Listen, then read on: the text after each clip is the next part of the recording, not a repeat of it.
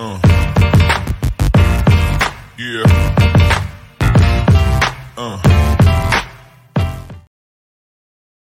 Welcome to the Postgame Overreaction show. My name is Radi Nabulsi. I am your host for the next, however long you guys want to talk. So it's up to you. If you want to talk for 5 minutes, we'll do 5 minutes. If you want to talk for a couple hours, we'll talk for a couple hours. Your Chuck call, you do it the way you want to do it. Appreciate everybody already in the comment section. Let me know where you're watching this from.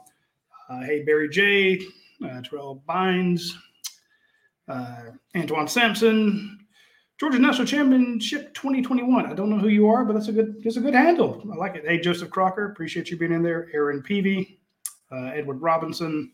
Thanks everybody for being in the show. You felt real good after that first half, didn't you? You felt great. It's like 28-3. I'm gonna kill them. 56-6 after this pace, and then Georgia Florida happened. Very typical of this game. And people wonder why I get pessimistic about this game. It's simply because Georgia sometimes plays weird down there. They have more drop passes and more turnovers. I mean, Georgia had 3 turnovers in this game. Just a nightmare. So it happens. I don't know why. There's just something about this game that drives me crazy. Anyway, on your screen there, I'm going to give a shout out to our friends at ASW Distillery. I need to get up the new giveaway we will have. It's brought to you by Fiddler Bourbon. This is my 3rd bottle of this stuff. I may have a drinking problem, folks. I really may too. We do the Bud Light next during the watch along show, and then I knock back some of this. And I'm in a hotel room, so fancy whiskey carafe there. And fancy tumblers, the high quality glass. So Kentucky just scored 7-7. Go Cats. Oh, never mind. 7-6. If they can tackle this guy. Wow. Yeah. Hey, weekly tweet about special teams there. So Kentucky is down 6-7 against Tennessee. Give me your thoughts on the Tennessee game. Let me know what you're thinking. Yes, Jane, that is very, very yummy. It is good stuff. AR-15 looks like AR-9. That's mean. That's mean. We can talk about Brenton Cox too and his punch throwing. Seems like more than usual. Maybe. The Florida PTSD is real. Miss Mary embroidery, yes. I always say this: if you've ever had a rescue dog or a rescue animal, and you kind of just lift your hand to pick up your keys or something, and the dog cringes, a beaten dog will cringe. I started covering this game in 1993. I have a lot of drives back to Athens where you're avoiding listening to talk radio. You avoid listening to the ESPN recap. You avoid listening to SEC game day final, whatever, because you're like, yeah, Georgia had this game and they peed down their leg or they turned it over or, Joe Tereshinski comes up short because DJ Shockley's out, idiot kicks a field goal to a game you should have won, You lost to McElwain and Mullen. And, So, yeah, the PTSD is real. Absolutely. That's a good question. Did Jalen Kimber play? I don't know. Remind me, Frank, later on in the show. I haven't got the final stats yet. When we get the final stats, it will give us a participation report. I mean, he's supposed to be playing, but, I did not see him. So that is a great question. Strange officiating day. It wasn't overly bad. I crap on the refs all the time. But you were right. It was strange. Especially the Darnell Washington catch and fumble there at the end that they ruled incomplete pass. To me, if you're going to count the rolling across the ground on that interception as an interception, which it was a great play, but the ball looked like it might have touched the ground at one point, then, hey, call it the same way. So I appreciate it. Oh, there we go. Andy Stowe says Kimber had 2 tackles. One of them was a solo. So never mind. I don't have to look it up because we got Andy Stowe in the comment section there. Remember, folks, you can join the show. So if you go into the comment section, let me put that in there. If you go to the comment section on this, you will be able to jump in to the show. Let me hit up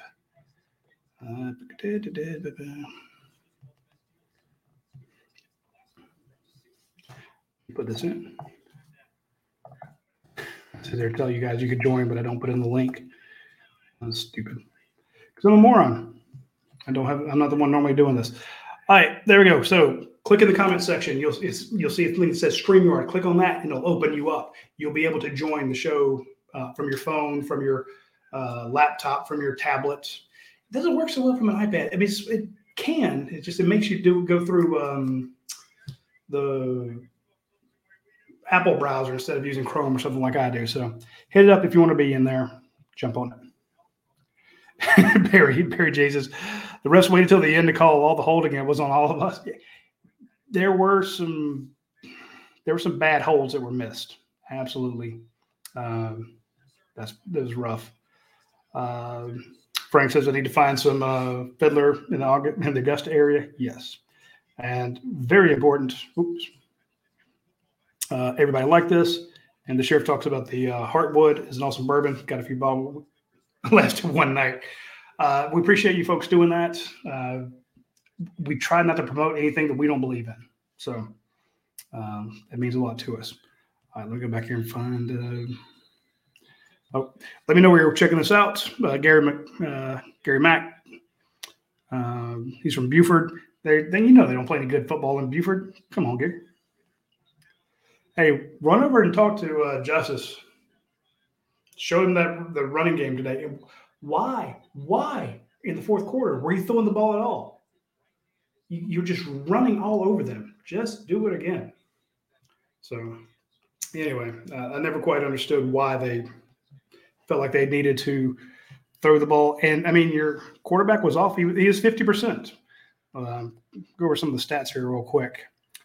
Stetson Bennett, 19 of 38. I'm no math major. I went to UGA, got a journalism degree. But even I know that's half. So he was at 50%, 2 touchdowns, 2 INTs. That won't beat Tennessee. That won't. Some of those incompletions were routes that were run wrong. Some of them, he was just off. We say this each week. We have 3 or 4 boneheaded plays from Stetson Bennett. That second INT was bad. But there were other couple plays where, like maybe on that flea flicker, lad, keep going. Don't stop. So some routes that were cut short at the stem. Just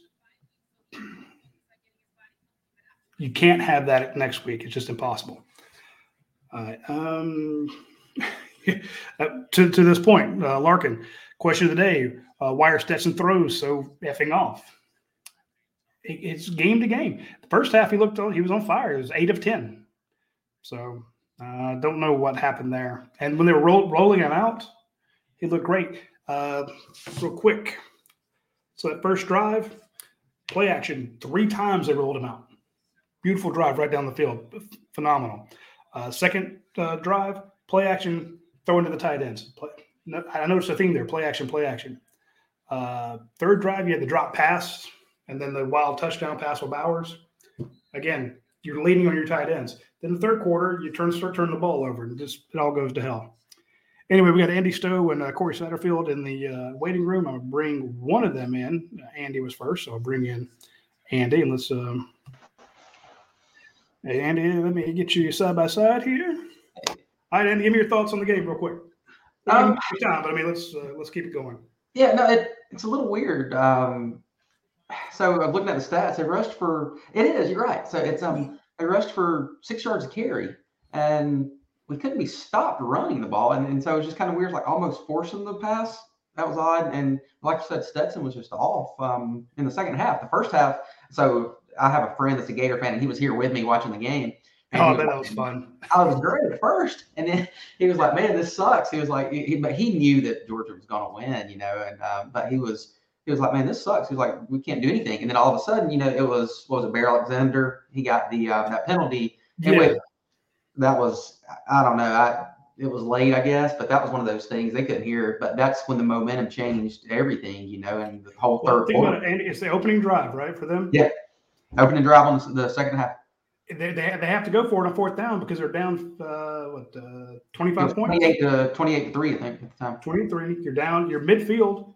Pontiac's just going to put Georgia deep, and you've seen them drive the field, don't you? Then so you start to go for it, and then you get a dumb penalty like that. So that changed it. Then they score, and then and also 3 quarterback runs on that. Yeah, I think they shot him up at halftime because I think he was a little sore. He was a little timid to run in the first half. Didn't run at first, and then all of a sudden you couldn't stop him. And like one of the things that me and Kevin were talking about was like you see right at the end of the plays, Georgia kind of lets up, and like Florida was doing it as well. Maybe scared of getting like late hit penalties or something, and so it was like they would kind of let them go, and next thing you know, then Anthony Richardson's just running down the field. But now I don't know. It's like Dejon Edwards. He went 12 for 106. That was Georgia's first 100-yard back since Michigan last year, I guess. Right? Was or Tennessee. It was against Tennessee, right? It's been a while. Yeah, it's been a full season, and so, but yeah, like I was like, man, run the damn ball, Bobo. It's it's like do it. I mean, I don't know, but I mean, but now I thought maybe I'm wrong, but like watching the line, I thought Tate Ratledge looked really good today. I thought this looked like his best game. Like he seemed like to get some more road grading blocks that he hasn't been getting. So I thought it looked like his better game of the year.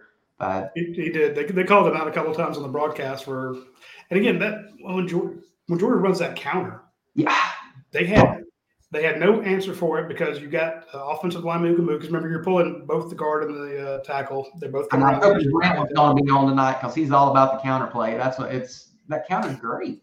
I mean, like it's weird that we just quit doing it. I don't know. Like I don't. And like. Well, I'm assuming, and I wish I had been sitting with Coach Donner because I could say, okay, why did you go away from that? But he's, thinking that the defense is doing something. The defense is loading up, expecting it or something.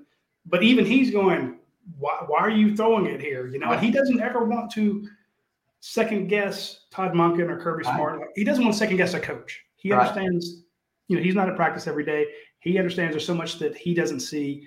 So he doesn't want to set the precedent that we can sit there and second guess the coaches. But even he's going, and he said, I'd run until they stopped. Yeah. And because they did stop it. And even the off tackle was good without even the counters. You saw Robert Jones killed a guy. And I said it before the game started, run right at Brenton Cox. Yeah. Exactly what Alabama did to Jarvis Jones. They've got one really good end. You go at him, you put a hat on a hat, and, put him in conflict. And just go at him.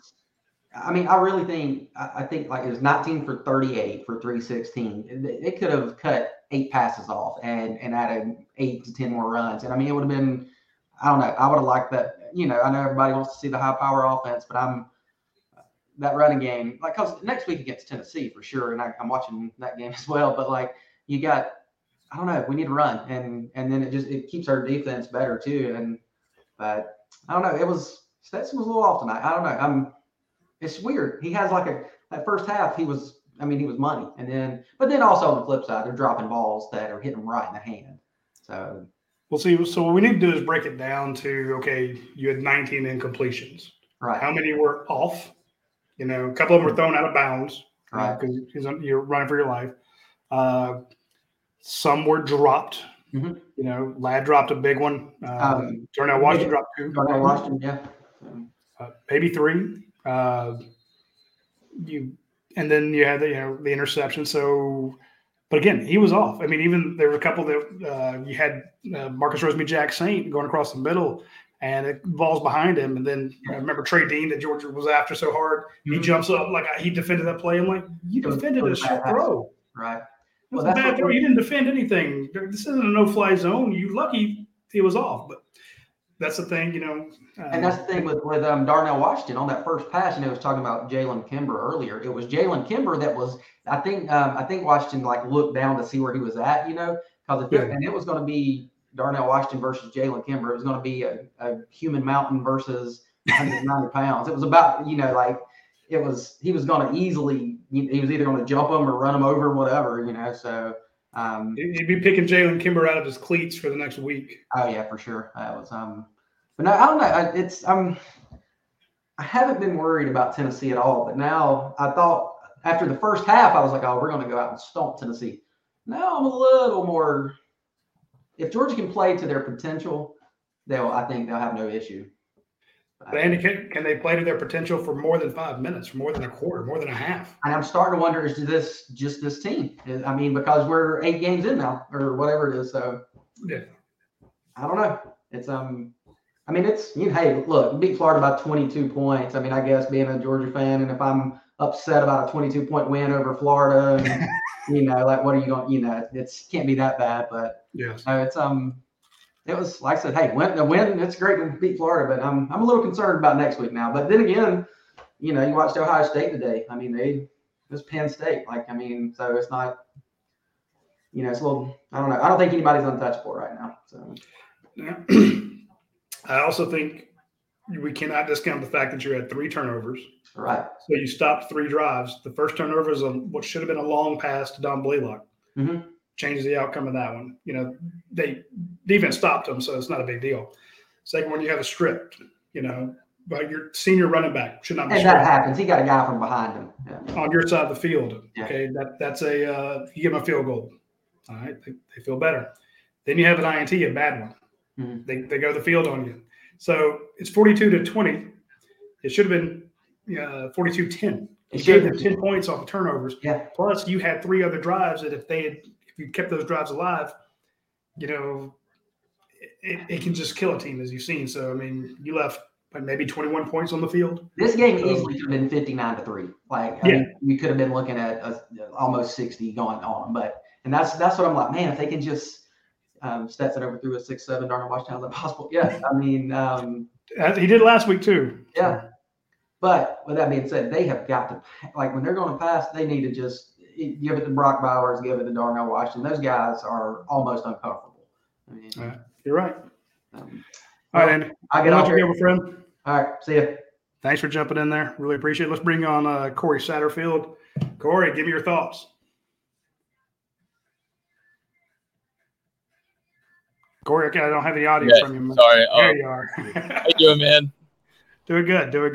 I will say, though, towards the second half, our pass rush, it looked like Richardson had all the time in the world in the pocket.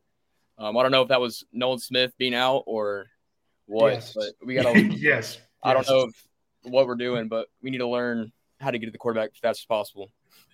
But I will say, though, our offense is kind of hurting a little bit with AD being out. We really need him a lot, I feel like. But our running game looked amazing. Yeah. Really amazing.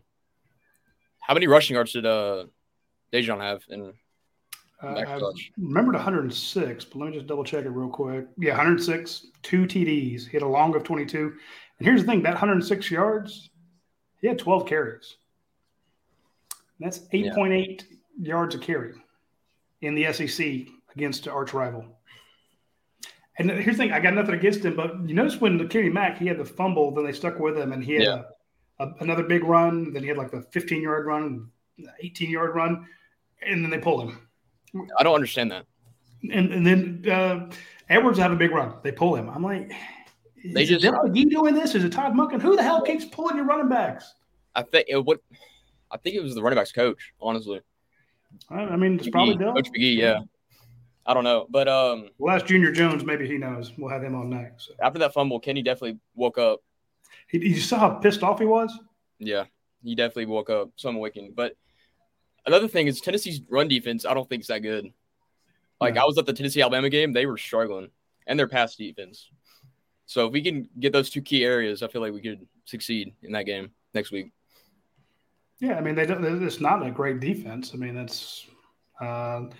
I'll tell you, I have the SEC things pulled up here. So, rushing defense, Tennessee, no, their rushing defense actually only gives up about 90 yards a game. But you know why? Because everyone's throwing to have to catch up. Yeah. Everyone's like, hey, and, it's a lot easier to be a great run defense team. This was my thing about Georgia when everyone was pointing out what a great run defense they had. My fear with Florida was that's not true. But Georgia's up. 28-3 on a team. Well, what do? They have to throw. Yeah. Georgia's only defended, but coming in this game, they had defended 177 runs. The next closest team was like 277. So people don't run the ball on Georgia because they're behind. So passing defense, Tennessee is dead last in the SEC. Yeah. But again, people throw because they're trying to catch up. So, but they're giving up about 330 yards a game. I've also heard that Tennessee's secondary, they're lacking in secondary now because all of them are hurt or suspended. So Oh, that's fine. Hey, let's see. Again, I don't want anybody to get hurt, but if any of the secondary guys want to get in the second half here, want to get a targeting foul or something, that'd be fine. They just scored against Kentucky right now. Yeah, that's what I'm saying. If they want to 13-6. But I'm heavily hoping for an upset because it's still besides the Kansas State game, I haven't really seen a big upset yet. Oh, little news there from Miss Mary. No one has a separated shoulder. That's not good. Let me. Sorry, I'm just looking up real quick. From our staff guy. Kirby Smart's to Timmy McIntosh after his second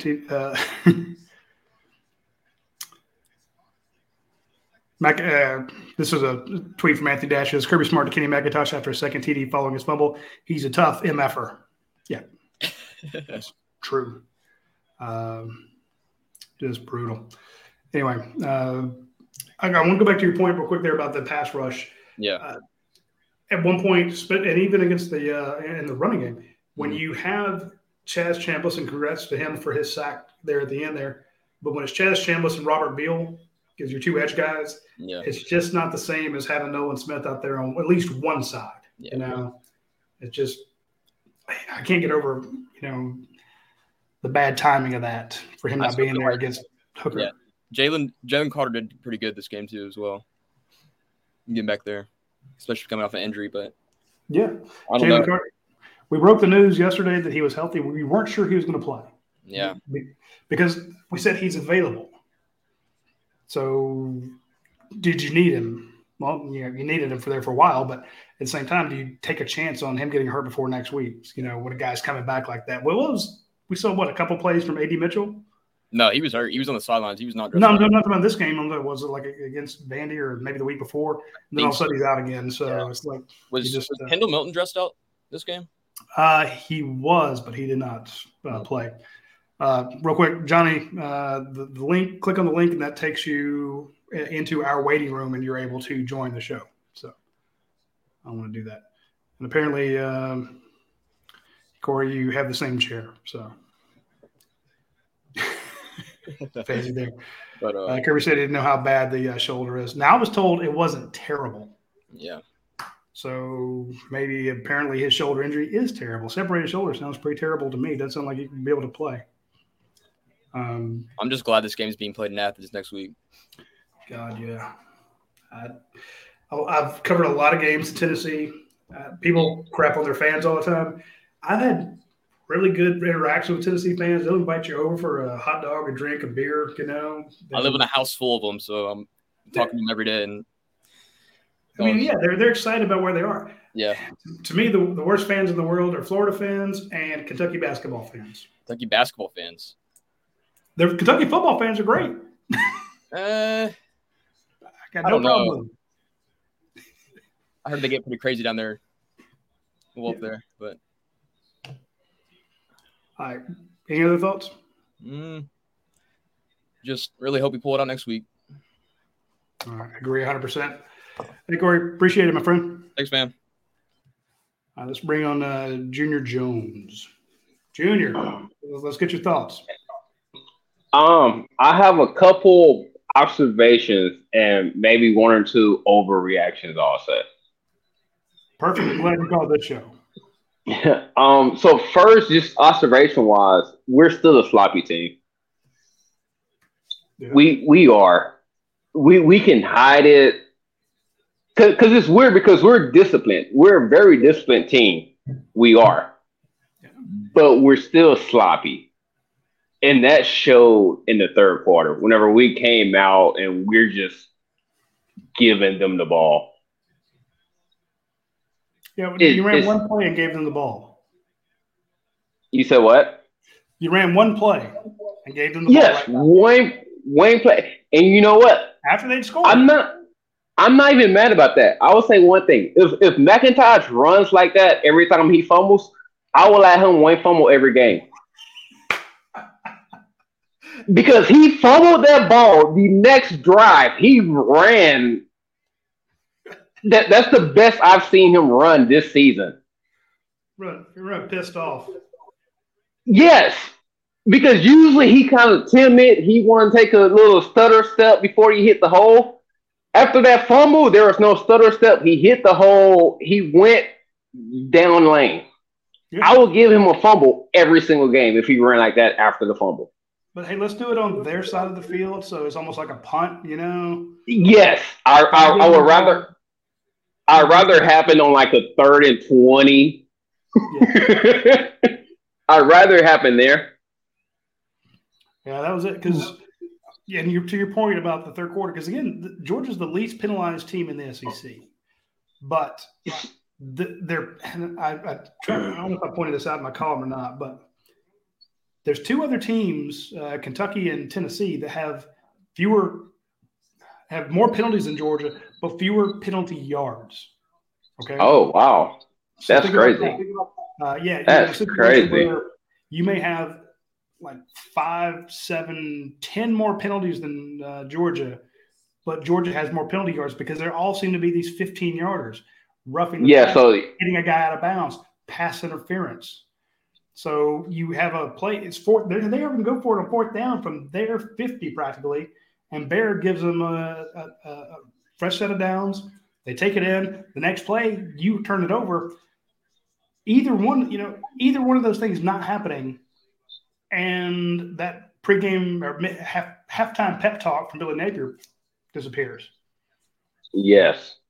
I would say one thing, that penalty on Bear, I'm not mad about it.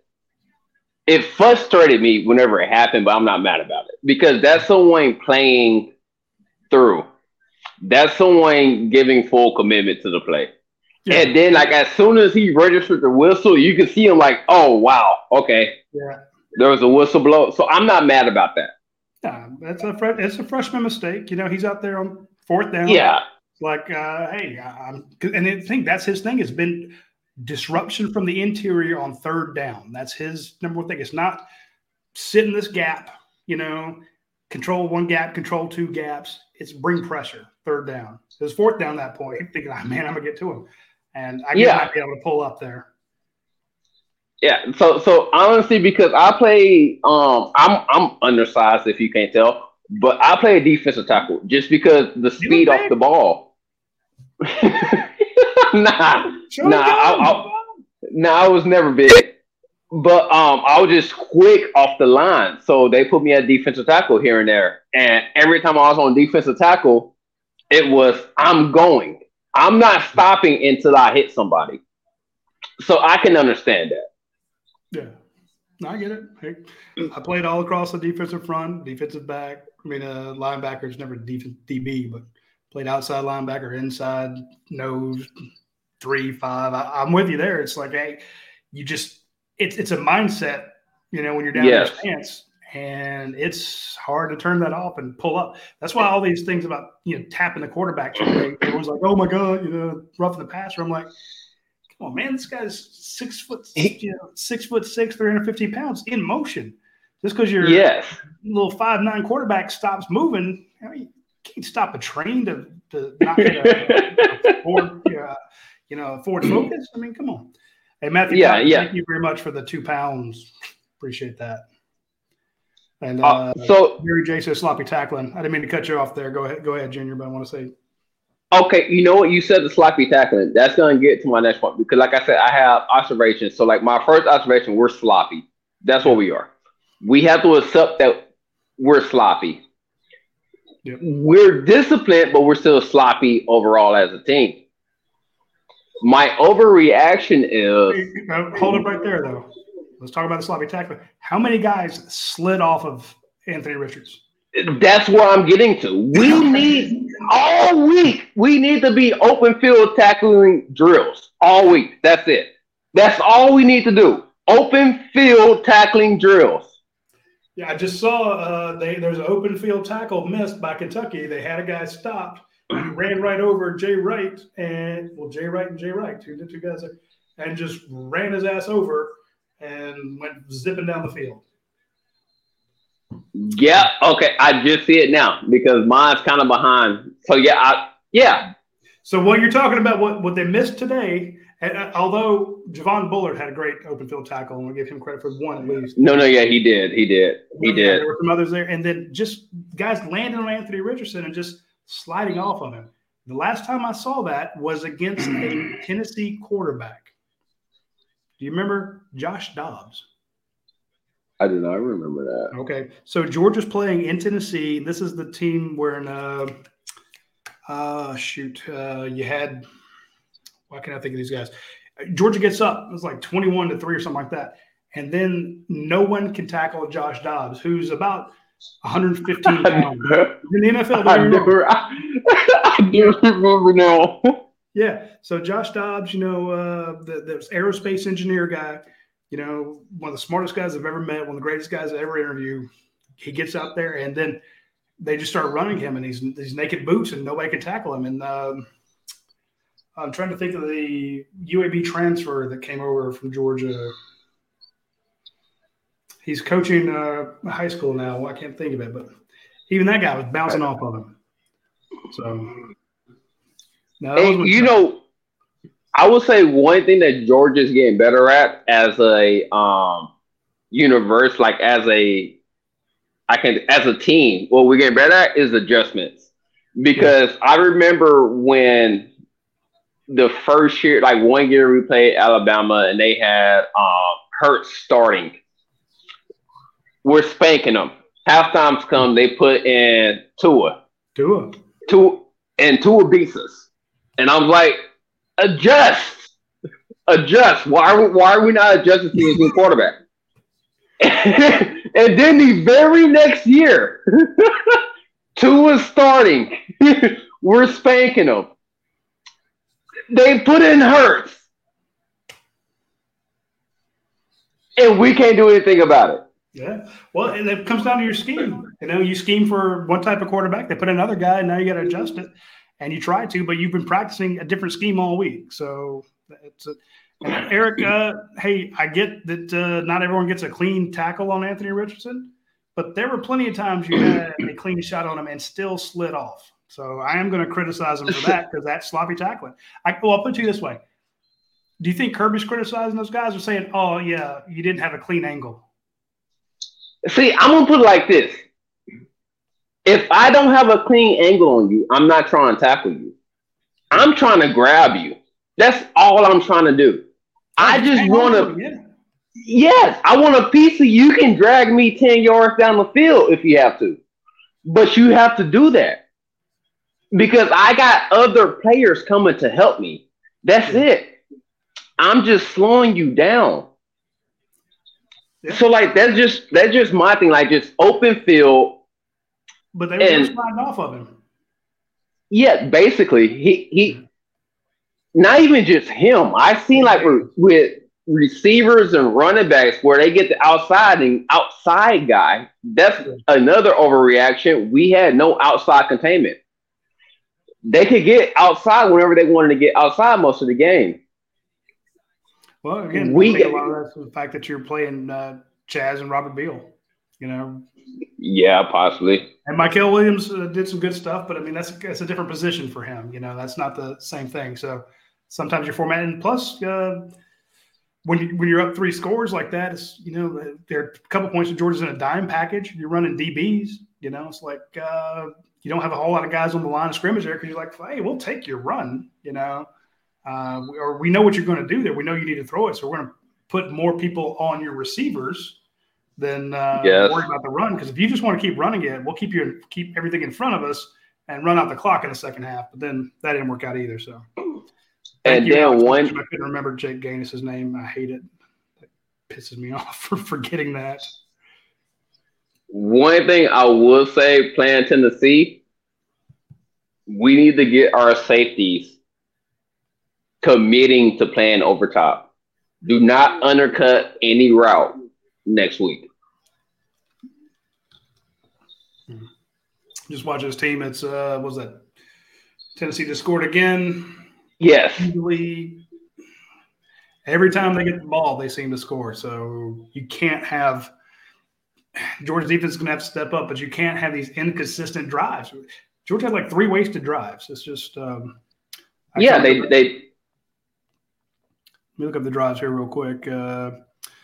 So Georgia punted the first drive, then TD, interception, TD, punt, TD, fumble, INT, TD, then turned it over on downs. I mean, that's just 3 punts, 3 interceptions, or 3 turnovers.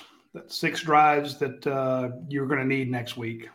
So, hey, Rimmer, we're going to get to you. I see you in the chat there, Rimmer. Don't go away. Yeah, I can pull out anytime you feel like it, but I'm just so one that first interception. I hate that started interception. I feel that should be called a catch and a takeaway because that was a perfect pass. Everything was perfect. That DB just took that away. Yeah. He just and I hate that for Dom Blaylock because Dom doesn't get a lot of those. Yeah. Dom never dropped a pass. And to have a guy just kind of the angle on it for him to wrench it away, I mean, that was because they don't feed him, But they'll keep throwing the Lad McConkey. But I'm like, what about taking some of those to Kyrus Jackson and Don Blaylock? Like, you got Lad next year.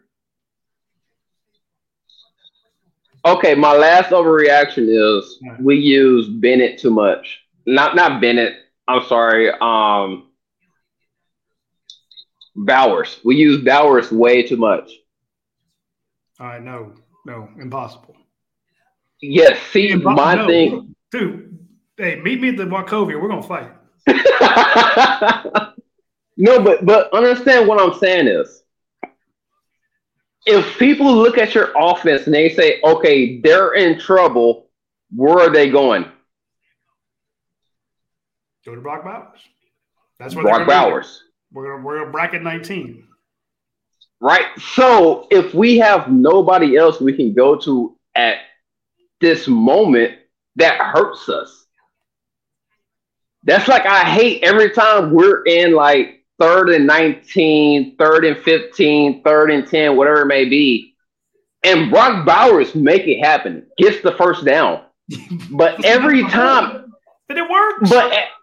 But every time I'm like, there is somebody out there looking and saying, we can stop that.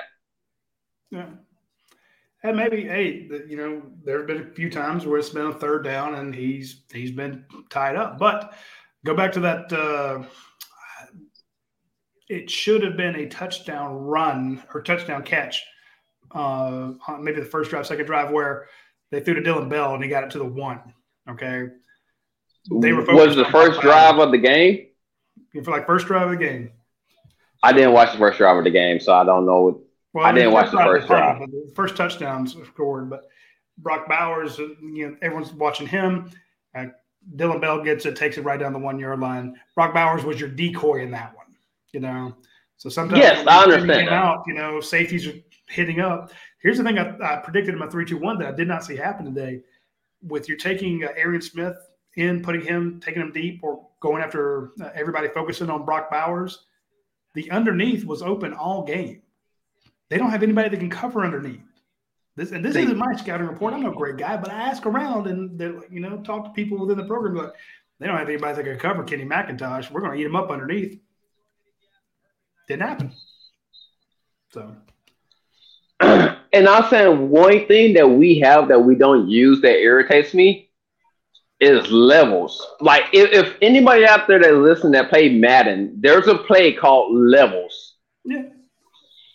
To where the running back runs out the backfield, runs across the field, literally right across the goal line, not the goal line, the line of play. Yes. The tight end runs 10 yards behind him. Then you have a receiver running 10 yards behind him. That makes the DB commits. That makes the linebacker commits. That makes the safety commit. Somebody's going to be open. Yeah. We don't run those. And we have the personnel to run that. But we don't. Yeah, I mean, I don't know. I have to watch it, but I don't see a ton of pick plays either. And to me, I'm like, yes, also cross in the middle. And again, that would be a perfect underneath stuff right there. It's like, okay, we got, if you're running levels and you got Marcus Rosemy-Jack Saint deep, or, your Ladd McConkey deep, and you have Darnell going, he's 20 yards downfield, and then you got, 7 yards downfield, right at the first down line, you got Kenny McIntosh. Kenny, it seems like it would work. Okay, so all right, man. Good talking to you. Thank you for joining the show. You did a great job. Yeah, no problem. Hey, Rimmer Bulldog, let's get your thoughts. Oh, and we lost Rimmer. I'm probably going to get banged for having the game up here in the in the settings there.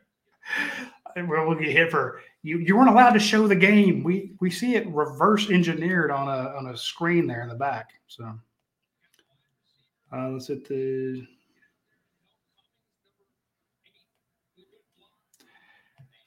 Oh my God, Owen Petard. Get seriously.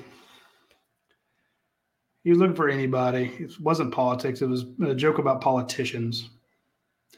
Hey, let's bring on Eddie from Ackworth. Eddie, let's get your thoughts. Where are you at right now? My home in Ackworth, Roddy. Okay. Well, I mean, that's your name. I didn't know if you were there. I thought you might be in Jacksonville. No, I didn't go to Jacksonville. No, I'm literally in Ackworth. Yes, as my name says. I'm literally here tonight. So, okay. Can you hear me okay? Can you hear me okay? Yeah, I don't have my headphones in. Okay. And Antoine Bell, if you have something to say, you can join the show or post it in the comments there. Yeah. Go ahead. Well, your previous guest, I'm sorry, his name slips my mind, raises some good points. We were sloppy, and I said all year that starting with the Oregon game, the only way this Georgia team loses is if Georgia beats Georgia. And 2 games, they haven't done that. And that would be Oregon and probably South Carolina. Yeah. Other than that, Roddy, Georgia's kind of beat themselves, and they did that today. It proved itself out over and over. And I really never once thought we were going to lose the game. I got a little frightened when, I guess it was when Stetson threw the pick. I got a little nervous there, but they came down and scored again. And once we scored, and by the way, on that drive before Dejon Edwards brings it in, that catch by Marcus Rosemy-Jack Saint may have been the biggest catch of the year. That was tremendous. That was. Yeah, that keep that drive. Yeah. But Georgia's just beating themselves right now. They're messing around. Florida's not a very good football team. I mean, we were beating the hell out of them in the first half, and the game was over. And we gave them life. We gave Florida life. It was nothing that Florida did. Okay, we gave them life, and that's what concerns me about next week. Is that if Georgia goes out there and plays like that today against Tennessee, Tennessee's going to take advantage of those mistakes, and it's going to be 35-7 before you can blink. Yeah, I'm watching this. I'm kind of giving it a little attention here. I mean, you're in the halfway through the second quarter. It's 21-6. I mean, 20-6 over Kentucky. Yeah. And Kentucky's supposed to have a good defense. So, right. I'm with you. And that was the thing I said in my write-up on Friday was I hate picking this game not knowing what the turnovers are going to be like. It's impossible to pick it. Did I think Georgia would lose the turnover battle 3-0? No way. So you gave, and they scored 10 points off those turnovers. Luckily, the defense bailed you out on one of them. Right. So we were talking about this before. Let's say it's 20-10. I mean, you take their 20 points, take away the 10 from turnover. They scored 10 points this game, and you may have 56 points. 63, 70. Yeah. Just ridiculous the fact that Georgia gets in Georgia's own way. And again, that's right. We'll keep saying all that stuff. It's all easily fixable. It's stuff they can fix. You can fix the missed tackles. You can fix these routes not being run correctly. You can fix the passes that were off. Mm-hmm. But hell, it's 8 games in. Now you're 8-0, so no one's going to complain about a 22-point victory. Right. But I think everyone in the comment section here, let me know if I'm wrong, and we'll get Rimmers back on with us. We'll have him back here in a second. You've been waiting for this Tennessee game and maybe the Kentucky game or the Mississippi State game. You've been waiting. When are these errors going to catch up to us? Because we haven't played anybody. Well, You saw that in the third quarter, but again, you're right. Georgia can get Georgia's way, and that's why we're not. Somebody said, "Hey, give Florida some credit." I kind of do, but you let them hang around. You let State hang around. You let Missouri hang around. That was again turnovers on you. So. And the other thing, Stetson, yes, this was not a good game for Stetson. He's sailing passes. I don't know that he's completely healthy because he's doing the windmill on the sideline, all that. I'm left-handed. I know it's the other arm, but it doesn't matter. So I don't know that his shoulder is completely healthy. He says it is, but he's sailing passes. But I'll give him the benefit of the doubt. There were 3 drop passes. Darnell Washington short arms one. Ladd McConkey drops one, and there was another drop too that were dimes. And you catch those. Darnell had 2. Yeah, Darnell had 2. That's right. And one of those is probably a touchdown if he catches the ball. And he run to the St. John's. Run over that guy. That guy looked like a high star kindergartner standing out there. He's going to run over that guy for a touchdown. So that's probably, okay, I'll say 14 points right there you left on the board due to the receivers. Yeah. But again, there were other passes where Stetson missed. So again, we try to break this down. He was 19 of 38. 2 TDs, 2 interceptions. One was just a phenomenal interception. One was just a boneheaded play. So he's 50%. He's not had a great game against Florida, although he is 2-1 against Florida. Right. Something about Jacksonville Stadium doesn't make him play well. But I was tweeting about this when this was happening. You're letting someone else dictate your play. Yeah, exactly. It's like – you can't have that. You're playing down to your competition, Roddy. That's what happened. That's what I was trying to say. Yeah, yes. And it was a team effort because then you're missing tackles in that third quarter.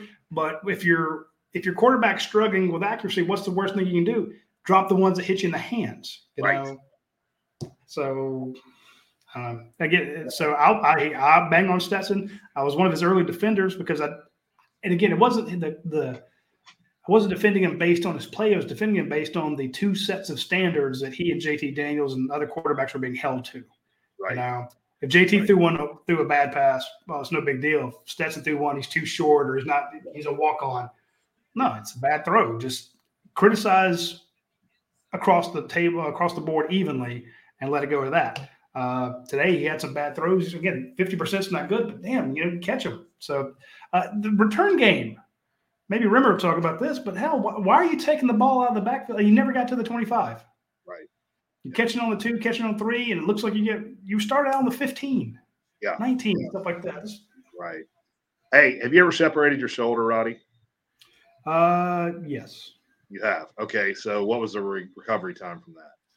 Oh, for me, about 4 weeks before I felt comfortable. But again, I don't have Ron Corson taking care of me. But that's the one that scares me. He is the quarter. He's the Nakobe Dean this year, and Nolan Smith being out next week scares me to death because you could see a drop off, Roddy, when he went out of the game. There was a severe drop off. Absolutely, missed tackles. They went right by Chaz Chambliss. Although, hey, again, shout out Chaz for getting us a sack early. That was a nice play. Into the game there. He caused the other one that Michael Williams got. Let's not forget that he got blown up and pulled 2 guys to him, and Michael got the sack. That was a good play. So, I don't want to bang on them, but I said the same thing about Robert Beal. Robert Beal and Chaz Chambliss are not Nolan Smith. They're good, just like Terry Ingram Dawkins and Nazir Stackhouse and Zion Lowe, and Warren Brinson are not Jalen Carter. You saw how different. And again, third down on a passing situation, there's not a whole lot of analysis there. You put him in, go after the quarterback. But when Jalen Carter's in the game, especially on third down, and he's dragging 2 guys into the backfield, it's just completely different. And when we get to the quarterback, Roddy, we got to put him on the ground. I mean, it was like he had oil all over him tonight. It was crazy how we couldn't get him to the ground. I'm going to mention we were talking about this a second ago about guys sliding off of him. And I know you'll remember that game with Josh Dobbs where Jake Gaines and everybody were sliding off of him. And it just absolutely – this game you should be winning, and you just couldn't tackle him. If you do that with Hooker at Tennessee, it's going to be a long day. Miss Mary's is right. We need Nolan. Now, Junior points out, Junior was mentioned before, separated shoulder could just be a dislocated shoulder. Pop that thing back in, it's sore. You take some stuff and you come right back. So, and that may be a situation where the person I spoke to during the game, he's like, he's out for the game, but it's not terrible. I'm like, okay, what does not terrible mean? I don't know what not terrible means. So, What about Amarius Mims? That I don't know. You don't know? I mean, I came straight here. I didn't get to watch post the conference. Now, a lot of times, especially on a knee injury or something like that, they'll wait till the next day. They'll check it out. So, unfortunately, a defensive lineman crashed right into his knee and it buckled. Yeah. So, I mean, that could be a sprain or it could be, God forbid, an ACL. You just don't know. Yeah. JB Fulton nails this as if Jalen and Nolan are playing at the same time. Your goal, yeah. I mean, that's a couple first round draft picks possibly right there, at least one. So I'm all about it. Well, the good news coming out of this game, like you said, we beat our rival. We hate Florida. We despise Florida. We beat them by 22 points, and we're sitting here complaining about it. So that's a good thing, right? But that is the nature of the show. That's the whole purpose of it. Correct. Just like when we created the dog vent years ago in 1997. It's like, look, come here. Let's get together and talk about it. And if you've got a wild take on it or you want to bitch about something, we have the dog vent. Go ahead and vent your frustrations so you don't kick your dog. So it works. So what I'm getting to on that is we're pissed off. Not pissed off. That's the wrong thing to say. I'm not pissed off. I'm happy, but we're a little frustrated. I'll put it that way as fans. How do you think this team feels right now? The fact that they let Florida score 20, and all we're going to hear about next week. And I hope this happens, Roddy. I hope Tennessee lays a whooping tonight on Kentucky and they go to number 1. That would be the best thing in the world to happen to us. They come into Athens next week as the number 1 team. Nobody will stop talking about this team. That's all we will hear. And Kirby Smart will say it. I'm sick and tired of hearing about Tennessee. Let's go kick their ass. And that's what they're going to do. Yeah. My only fear is, are we seeing a LSU style offense that's just unstoppable, that's just getting better each game? And, hey, look at SEC coaches in their second year. There's a long history of guys either making the championship game or winning in their second year. It's just nuts. So, Roddy, I just don't think their defense is anything like what LSU. No, their defense is shit. Terrible. So a guy just had quarterback lined up and he rolled off him. Yeah, I saw. Got a sack. There he goes. Yeah. That's what happened to us all night. All night. So, all right, so Miss Mary has been right on the spot with all the updates. She's referring to Mark Weiser's tweet. Offensive tackle Amir Mims has a slight MCL injury per Kirby. That's good. Xavier Truss is dealing with a toe injury. I was wondering why they pulled Truss, because Truss, like one of the first play of the game, he kills a guy and they run right behind him, first down. Mm-hmm. And then he came out and they put Devin Willock in there. Now, Devin had a hell of a game. I thought Devin Willock may have – I was just wondering if I missed a block. If I missed Xavier Truss missing a block, and therefore they, pulled him out and pulled Willock in. But now it makes sense that if he had a toe injury, that was why he went in there. So, thank you, Miss Mary. So, well, I also like the fact that we just started pounding the rock, Roddy, and I think that's what's going to give Tennessee some trouble. And then you threw it 3 times. Okay, let me ask you about that play, Roddy. When Stetson threw the interception, was that his call? Did he make that call himself and decided? Because Kirby was going nuts when he came off the sideline. Because we had been gassing him, and then Stetson makes a questionable underthrow, and it's an interception, kills the drive. So was that on him? I'd say that I don't know. And this is why when we do like our grades and stuff, people say, well, why don't you grade the coaches? I'm like, because we don't know what they call them. Right. So, and we used to do this, and we actually stopped it. We would give out position grades, offensive line, defensive line, wide receivers. And we just kind of got away from it because it's too hard, really. Because, okay, let's go to the receivers. They may have caught, 300 yards worth of passes, but they also dropped 6. Well, what grade is that? Yeah. So we kind of got away from doing that. So look, we'll just grade each we'll use Pro Football Focus. They grade each play, and we'll use them. So, hell, Kirby could have been yelling at him because he didn't put enough air under the ball, right? Oh, very, very possibly. Very, very possibly. That would not surprise me at all. So, all right. And he was yelling at his kickoff coverage team. He yells when it's you're up by 22, he's still yelling. So I don't think we can use – was Kirby bitching at somebody as a proper gauge as to whether or not something was done right. And he could be yelling about anything. Remember, was it last year when they didn't run the he wound up yelling at Stetson going off the field as if because he like knelt down, took a knee or something, and he just gets in Kirby's Stetson's face and he walk off. And I was told later on that was all for show. So. Oh, really? Yeah. So you're like, yeah, you don't know what it's going to be. Hey, Eddie, can you hang on 1 second here real quick? I need to I want to mention our friends over at Rogue Apothecary. The Rogue Shop. They used to be Rogue Apothecary, but nobody knew how to spell apothecary, so they went to Rogue Shop. But that's what you're going to need right there. Right now they're showing their sleep gummies because for people who have a hard time sleeping, these are phenomenal. The problem is it's almost impossible to keep them in stock. They get them, and they make all their own stuff. So the Rogue Shop, they make THC gummies, they make CBD oils, they have Delta 8 and Delta 9 edibles. The edibles are really fun. That's what I have right here. I have the 50 milligrams each of the THC gummies. Do not take a whole one unless you want to die. I'm not kidding. If you've never had them before, take a quarter of one, take a half of one, give it about 20, 30 minutes, see how it affects you. If your workplace will not let you, if your workplace tests for that sort of thing, do not take them. They have the CBD topicals. This is a fantastic stuff. I thought I needed a meniscus surgery. I've been using their CBD topical on my left knee. I walk 5 miles a day.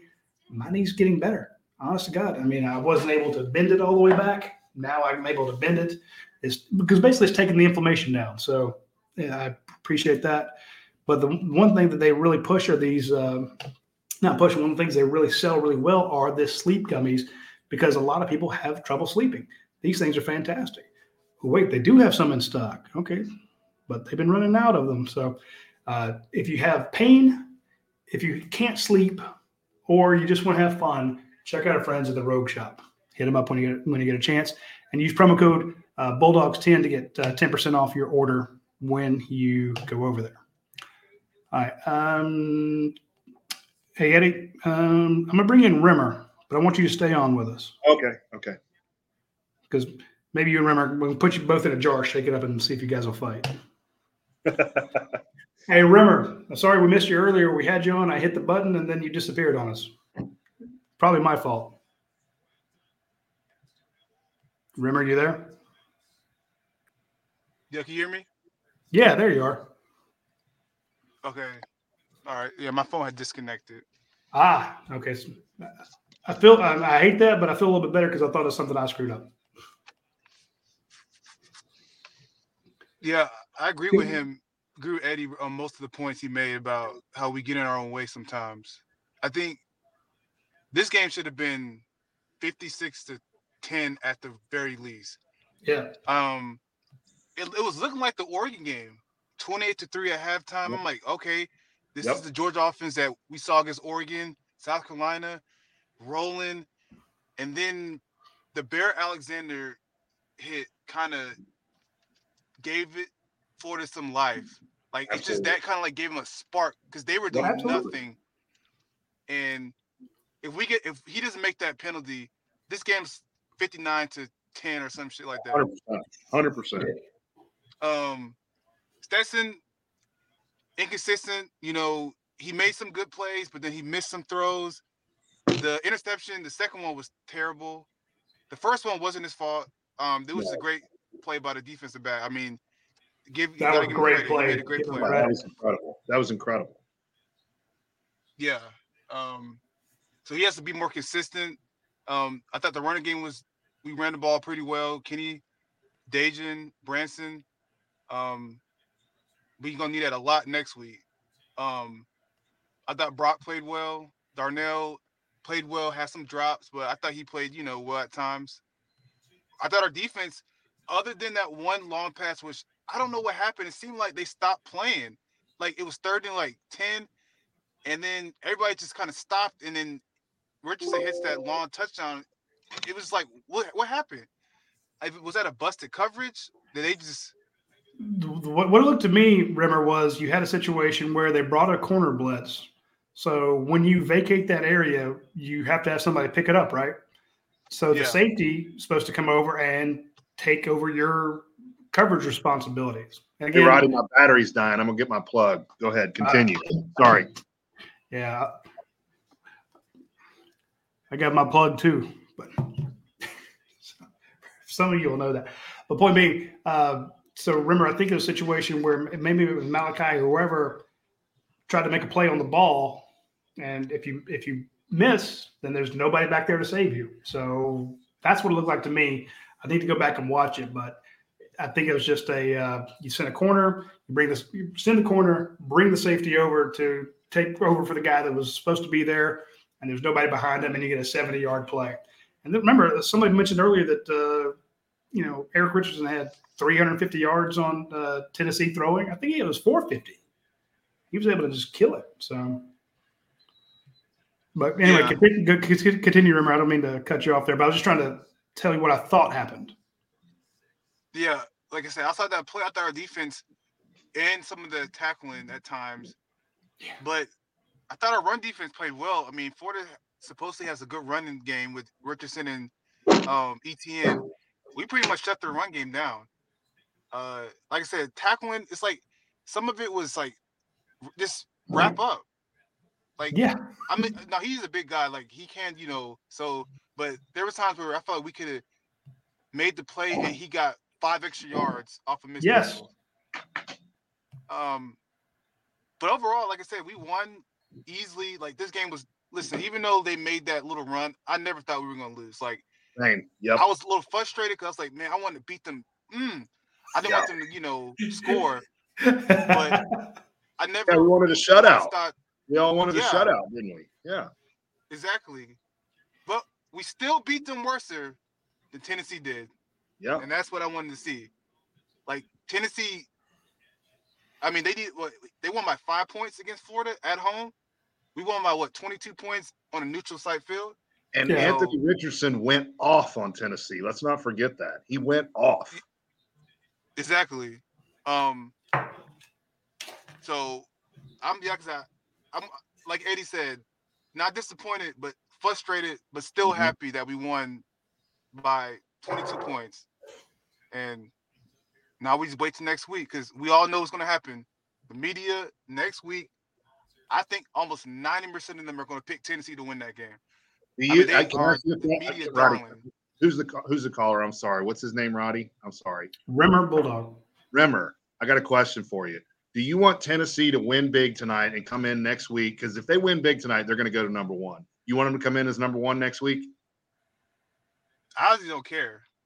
Number 1, number 2. Well, I mean, I understand what you're saying, but do you think that plays to our advantage if they come in as the number 1 team? Yeah.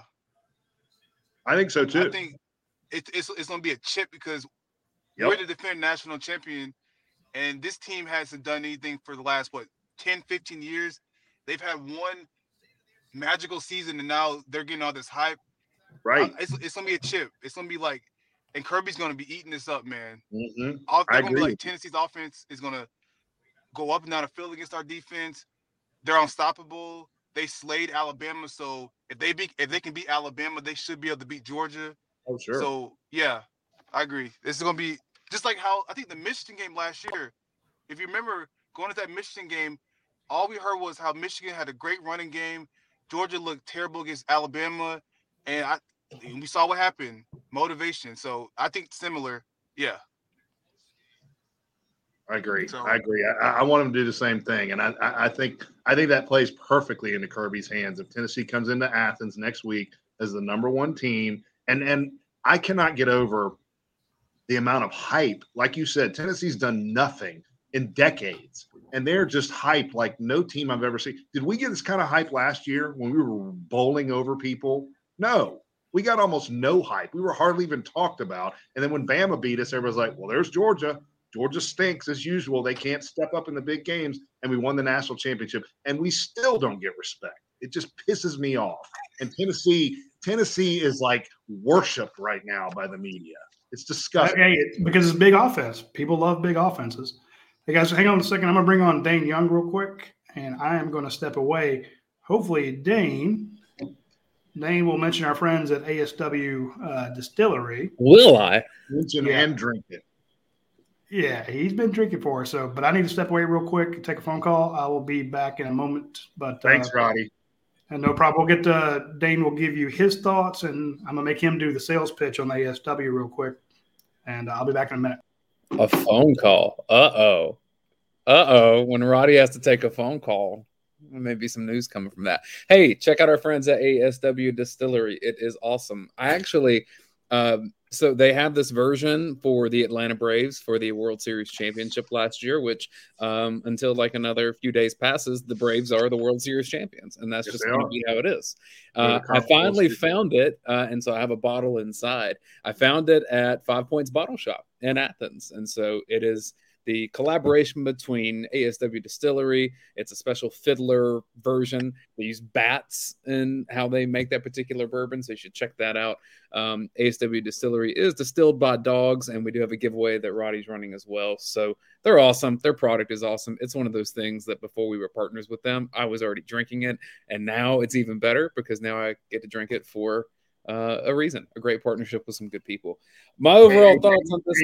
And before you get into that, while you're still on this, I went into my local liquor store here in Ackworth, and they didn't carry Fiddler. So what do we need to do about that? Yeah, I asked them. I showed them a picture of it. I said, where is this? We don't carry that. So what do you do about that? Well, I think you did the right thing by requesting it from them. But the next thing, I may give a call over to one of the tap rooms at ASW Distillery and be like, hey, how can we make this connection? And maybe they can work on that. Yep. All right. So overall, my thoughts on this game were that Georgia could have beaten Florida without throwing a pass if it wanted to. They were winning the line of scrimmage for the most part, as much as, I mean, they closed in. Dejan Edwards passed 100 yards, and Kenny McIntosh was close. Hell, even Branson Robinson was hovering there before that penalty against Devin Willock. So I thought that was really encouraging for Georgia's running game. Kirby Smart's already talking about the atmosphere for next week. The Georgia fans have to show up and turn it into a legendary atmosphere, and even so that Tennessee folks are going to be buying up tickets, so don't be doing that stuff, which I thought was funny. The other thing is we always hear about how TV and TV dollars and media contracts run college football. I think that's put to the test this week because, Eddie, I was hearing you say that could Tennessee be ranked number one? I don't see that being the case, although this is a new set of rankings than what we've been working with. If you go based on the evidence that we have from the year, you'd have Georgia, Ohio State, Tennessee, assuming Tennessee finishes off Kentucky, which looks like that's going to happen. But with a whole new set of rankings here, I look at this and say, if college football wants to hype up the next few days and have no consequence to do it, then it's going to be Georgia 1 and Tennessee 2 or vice versa. Probably what you're saying would actually be the headline is Tennessee 1, Georgia 2. But that would be a media contrived thing. To me, if Ohio State is not in the top two, because I actually thought that they performed pretty well in the fourth quarter against Penn State in a tough environment. Yeah. And I think that Ohio State's a better team than Tennessee. And Georgia will see. If this is truly a media can kind of have its say on some things and not everything's completely objective and the TV dollars and contracts matter, then I think you're going to see a 1 versus 2 matchup. If you're talking who are the best teams, I don't think that would be the case. But this is the first time that the rankings matter because you have something to work from here. Now, Dane, I want to ask you a question. A few weeks ago, maybe things have changed. You said, and this is not a direct quote, but it's close, I'm not worried about Kentucky. I'm not worried about Tennessee. We're going to roll those teams. Do you still feel that way? Not really worried about it because I don't even know if it's like – I could make the argument that Georgia has a better chance to get into the college football playoff by losing to Tennessee and not having to play in the SEC championship game. You really and think getting that's back the case? for 2017 Alabama. You really think Georgia has the cachet to do that? I don't. Absolutely. I don't.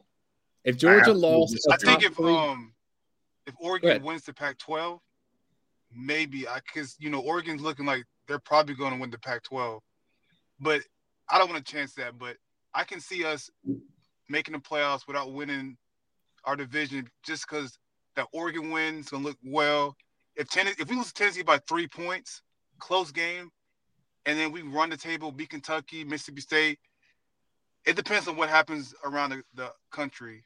Sure. But I can see it because we won last year, so that could help. But I don't want to chance it. I just don't buy it. I also don't see Tennessee being as sharp next week just because I don't think Tennessee's dealt with the atmosphere they're about to walk into. That's true. I mean, thank God. If this game were at Neyland, I may be a little bit scared for Georgia. Absolutely. Thank God this is at home. Absolutely right. Exactly. Agree. Now, Tennessee's a really good team, and their offense is great, but Georgia's going to have to score with them.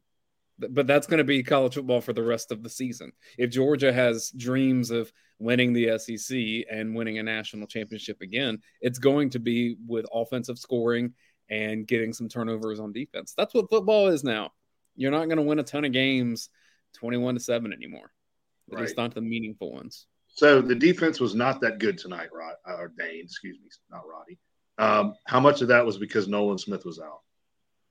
Some of it. I mean, there's definitely a step down to Chaz Chambliss, and that's not hating on Chaz Chambliss. There's a step down on the other side, too, with Robert Beal, who was active today but didn't really have much to show for it. Michael Williams coming along, that helps. Yeah, he looked good. As much as anything. Starks exposed as a freshman today. Malachi Starks has been exposed in coverage for a while now. Okay. He's not the greatest in coverage, but he's opportunistic on getting interceptions. Right. But Keely Ringo has also been a little bit exposed in the last few weeks. And so I think a great quarterback with good receivers, they're going to move the ball on Georgia. So it's going to come down to the biggest concern to me, McConkey and Darnell Washington can't be dropping these balls. Mm-hmm. That hasn't hurt Georgia yet. It's gonna. Yep. I said the exact same thing. He short-armed. Darnell short-armed that ball. He heard that guy coming, and Ladd was just a flat-out drop. You got to catch that football. Hit him right between the 8 and the 4. Right. Exactly. Like it couldn't be much better than that. Overall, though, I thought Georgia played a pretty solid game. Oh, do we have news to break, Roddy? When you say you have a phone don't you dare say what we're hearing. No, I don't think it's as bad on Amaris Mims as it could be.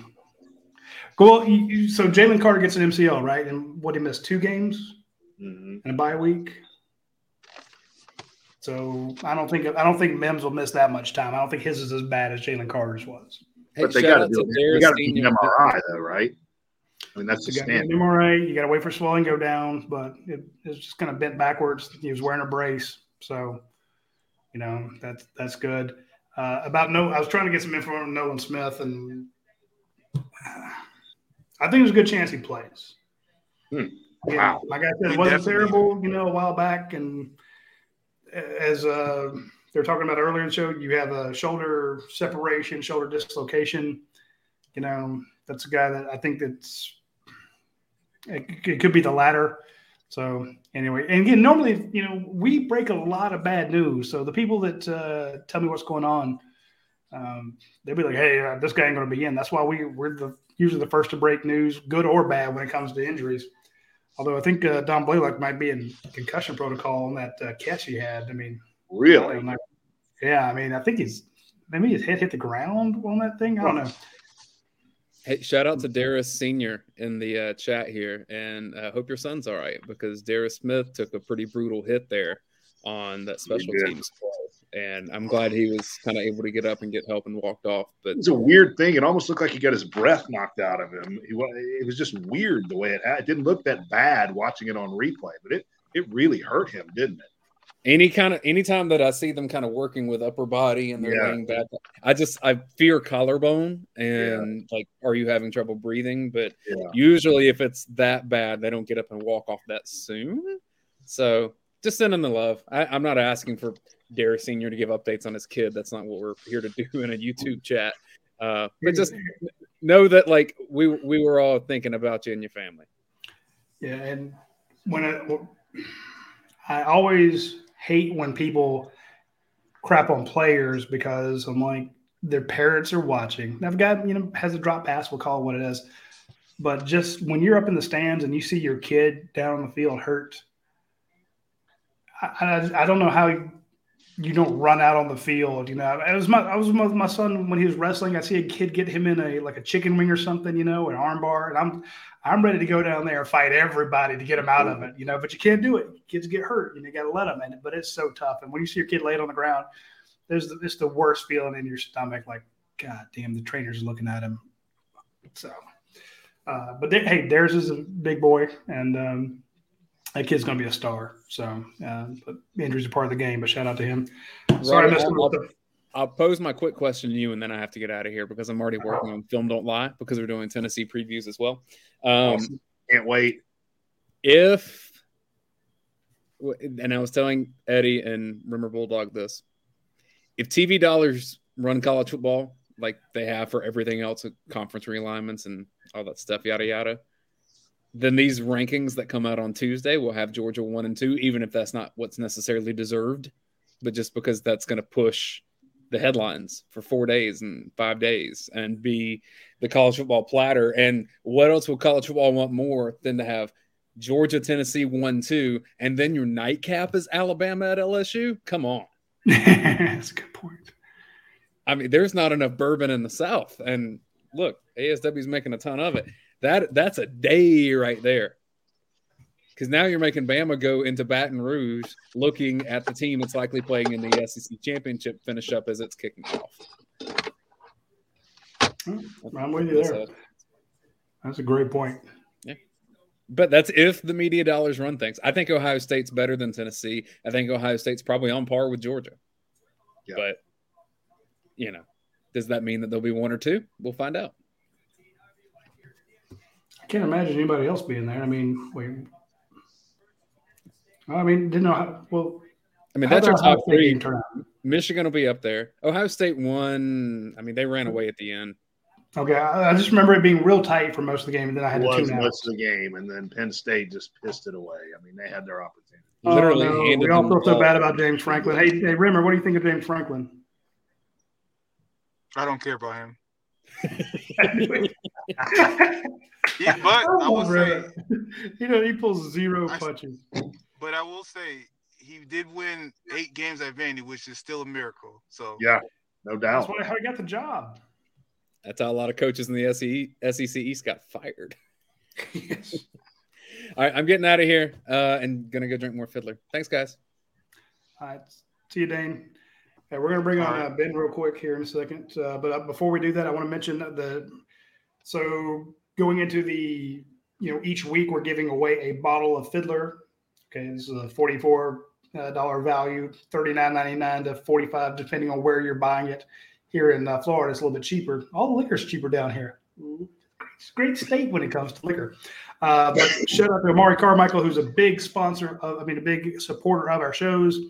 And again, he comes up with a random drawing. You can check it out on. We have no control over it when it goes to King Sumo. They do our draws for us. So, Amari Carmichael, you are the winner of that bottle. While I bring on Ben. Let's get Ben's thoughts. Say if Rimmer and Eddie, if y'all can stay on with us, we'll get. How much going to make y'all co-workers with us? Bring on Ben. Ben, give us your thoughts on the game while I start the new drawing. I need to go in and hit some buttons and stuff. Which the new drawing of the new bottle of Fiddler, I'll put the link into the comment section so everybody can go jump into this new giveaway. So Ben. Take it away. Give us your thoughts on the game, and then let Eddie and Rimmer tell you why you're wrong. No, I was just going to say this was one of the most interesting games of the season. Just all over the place. Overall, good for Georgia, but this game was just bizarre to me. You go up 28-3. I thought, man, Georgia's playing as good of a game since Oregon, and then it just they just came out kind of flat in the third quarter, and that's one of those deals where you have to have your foot on the gas 24/7 if you're going to play Tennessee next week. You just have to, because they can score at will. If Tennessee was the defensive team, if they were flipped, I would be like, okay, I can kind of get it. Maybe you can leave your foot off the gas a little bit, but this is one of the highest scoring offense in college football. You have to have your foot on the gas the whole game. And really what I was impressed by was the offensive line had arguably its best game of the season. They had a couple miss and pass pro, but that's the thing that's most encouraging to me is when you look at the Missouri game, the offensive line was the weakness. When you look at it since then, it's been arguably the strength. And if you're going to beat Tennessee, it has to be the strength. And I think Georgia's defense, the main thing was Anthony Richardson trying to tackle him. He's probably the hardest quarterback to tackle. Like nobody, it just seemed like he was just bouncing off of everybody. If they would have tackled Anthony Richardson a bit better, and you had a fumble by McIntosh, we're talking about 10 points less off the board. So I'm not really down on the defense. I was a bit concerned in the third quarter, but I'm not really as down on the defense as some are. The offense, you can't drop those balls. You just can't. You had plays on the field. They left a lot of points on the field. Darnell dropped a pass. Ladd McConkey dropped a pass. You had Stetson missing some throws, but you had guys on those plays. So I just look at it from the perspective of Georgia's still good enough to beat Tennessee. And if I had to make a prediction, I think they do beat Tennessee next week.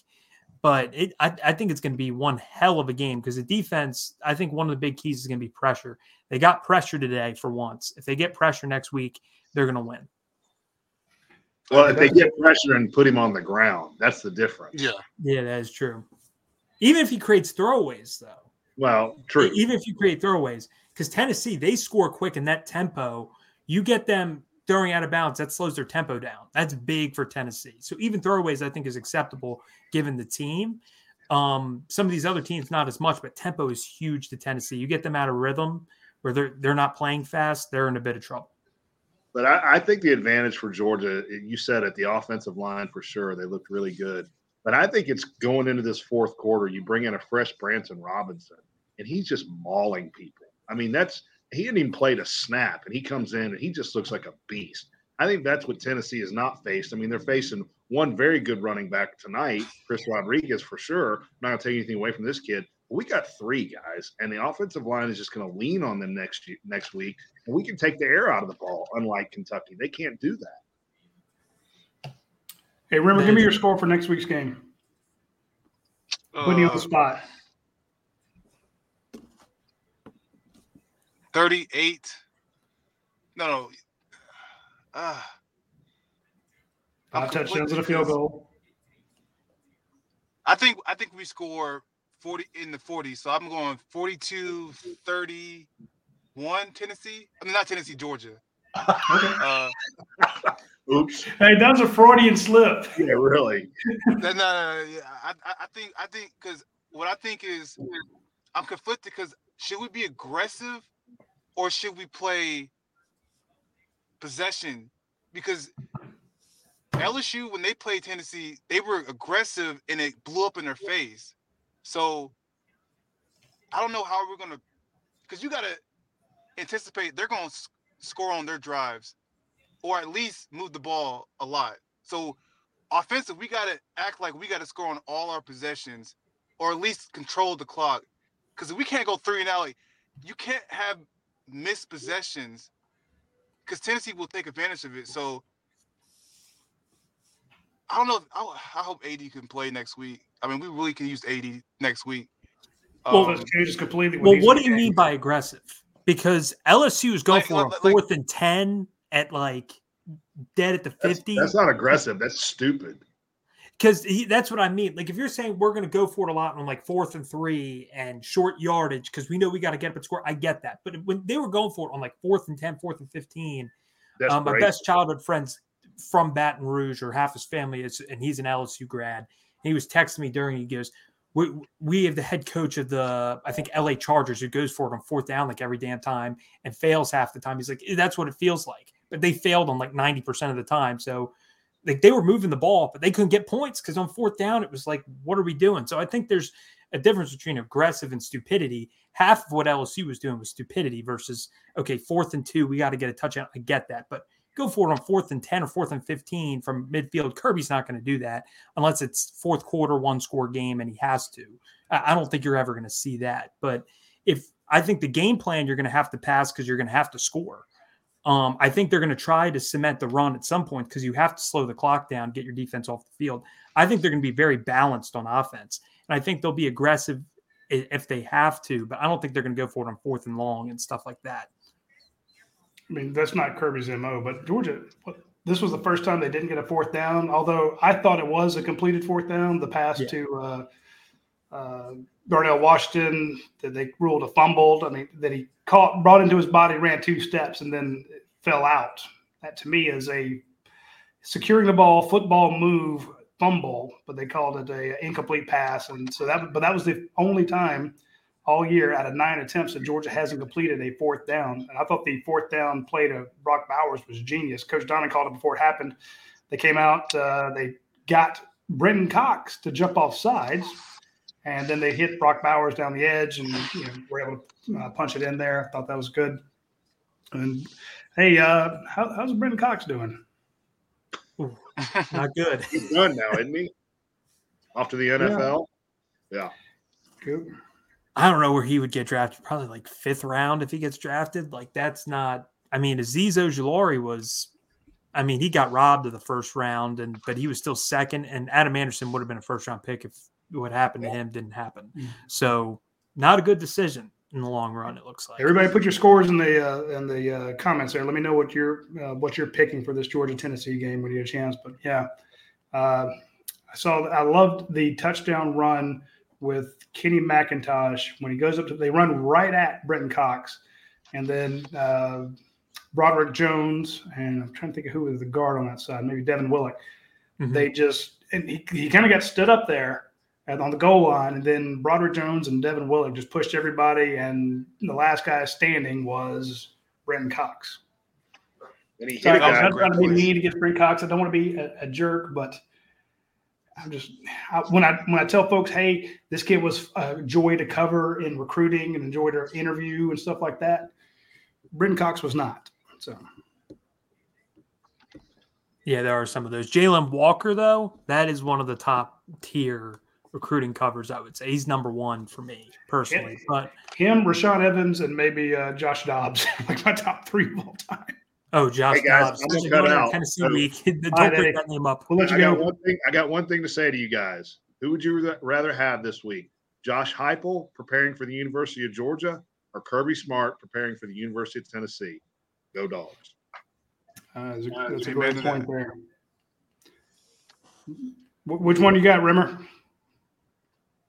Kirby all day. I mean, I'll give you a chance to make another mistake. Let me ask you a question. This Tennessee offense. Now, Kirby's faced great offense. I mean, Baker Mayfield, Oklahoma, Joe Burrow, LSU, Mac Jones, 2020. Is Tennessee as good as 2019 LSU? Because I was just asking that. LSU scored 37 points. I would say no, just because Tennessee's got. I mean, LSU had more guys. I think they are. I mean, I think they're called lightning in a bottle because I think it's just they go so fast, and everyone can point to the Florida-Tennessee game and how close it was.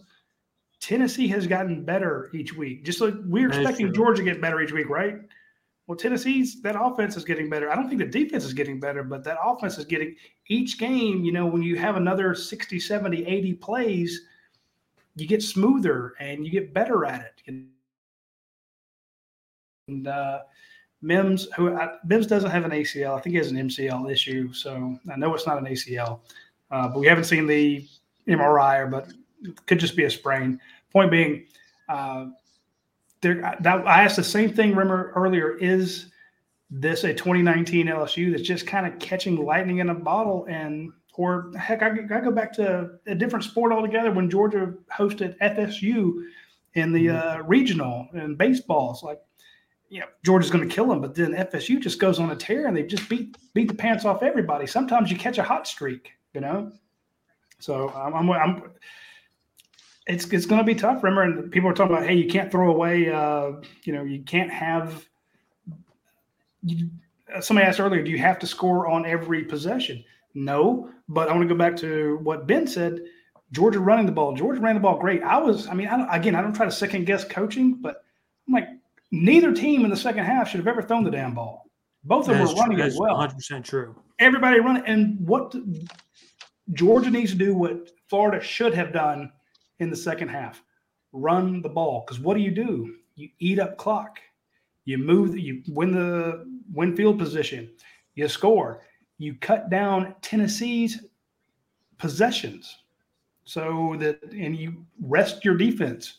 You have a couple turnovers, and as fast as Tennessee goes, you got defensive linemen out there huffing and puffing. You got linebackers out of breath, and then they just gash you. So next week with Dejon Edwards, Kenny McIntosh running like a madman, Branson Robinson killed a man. I don't know who that guy was. 100%. Maybe 22 for Florida, but that dude's still picking pieces of Branson Robinson's cleats out of his chest. He knocked over 3 guys. So, but if you can get 4 yards, 5 yards of carry, run the ball and keep Tennessee on the sideline. So you would hope that even if they are LSU, they are that Alabama team that scored so many points. They are Oklahoma. You don't have the same defensive guys that you did before, but maybe this is the year your offense is supposed to carry your defense. Let's go back to RBU or tight end you. Georgia in the first half, rolling out was great. I got my little list here of all the play action passes. They were killing them. 3 play action passes on one drive, going to Brock Bowers, Darnell Washington, Brock Bowers, Darnell Washington, 9 passes to Brock Bowers. They can't stop it. They can't stop throwing to Darnell Washington. Now, he dropped 3 passes today. That wasn't great. But still keep feeding him because Tennessee doesn't have a way to stop that. And some of those little things that we consider passes that are basically runs, little pop passes, the 49 to Ladd McConkey around the edge, a jet sweep, keep that stuff up. And all the counter plays that were just going on, just keep doing it. Matthew Cotton, hope Bobo's listening. Yeah. I hope Todd Monk is doing. Apparently, like the play action, the rollouts, and the throwing to the tight ends in the first half worked so well that for some reason they stopped doing it in the second half. No, this is too effective. Sorry, I'm off my soapbox now. I agree. I think that needs to be gameplay. Run the ball, use your tight ends, control the clock, try to limit their possessions. I think defensively, like I said, I think our defense played well. It's just some of the tackling wasn't sharp, but I thought our run defense played well. I mean, Florida is one of the best rushing offenses in the SEC, and we pretty much shut them down outside of a couple of plays, but they couldn't run the ball at all. I mean, we stuffed them like almost every run play. So, well, here's the thing, Rimmer, on that, and again, this is my third-rate analysis. We need to ask Brent Rollins or guys like that or Coach Donnan. But it seemed to me in that first half when you shut them down, they had 88 yards in the first half. But it's because after that first play that Javon Bullard hit Anthony Richardson, he wasn't a threat to run in the first half. I think in the second half they gave him a couple of Aleve or some Tylenol or morphine or epidural, whatever. And all of a sudden he felt a lot better in the second half. On that drive where, again, you pointed out the fact that if you don't hit the quarterback on 4th down, maybe you stop him, and the entire complexion of the game is different. But he ran the ball 3 times, and when he is a threat to run, and that's why dual threat quarterbacks are so dangerous, now you're having to spy him, plus they can get their running back, Etienne out there in space or, between the tackles. Then they ran it. That was my fear. If a healthy Anthony Richardson is running it and all their talented, versatile backs who can also catch, that's when they actually put it to Georgia. And Georgia didn't really have a good answer for it for a few drives there.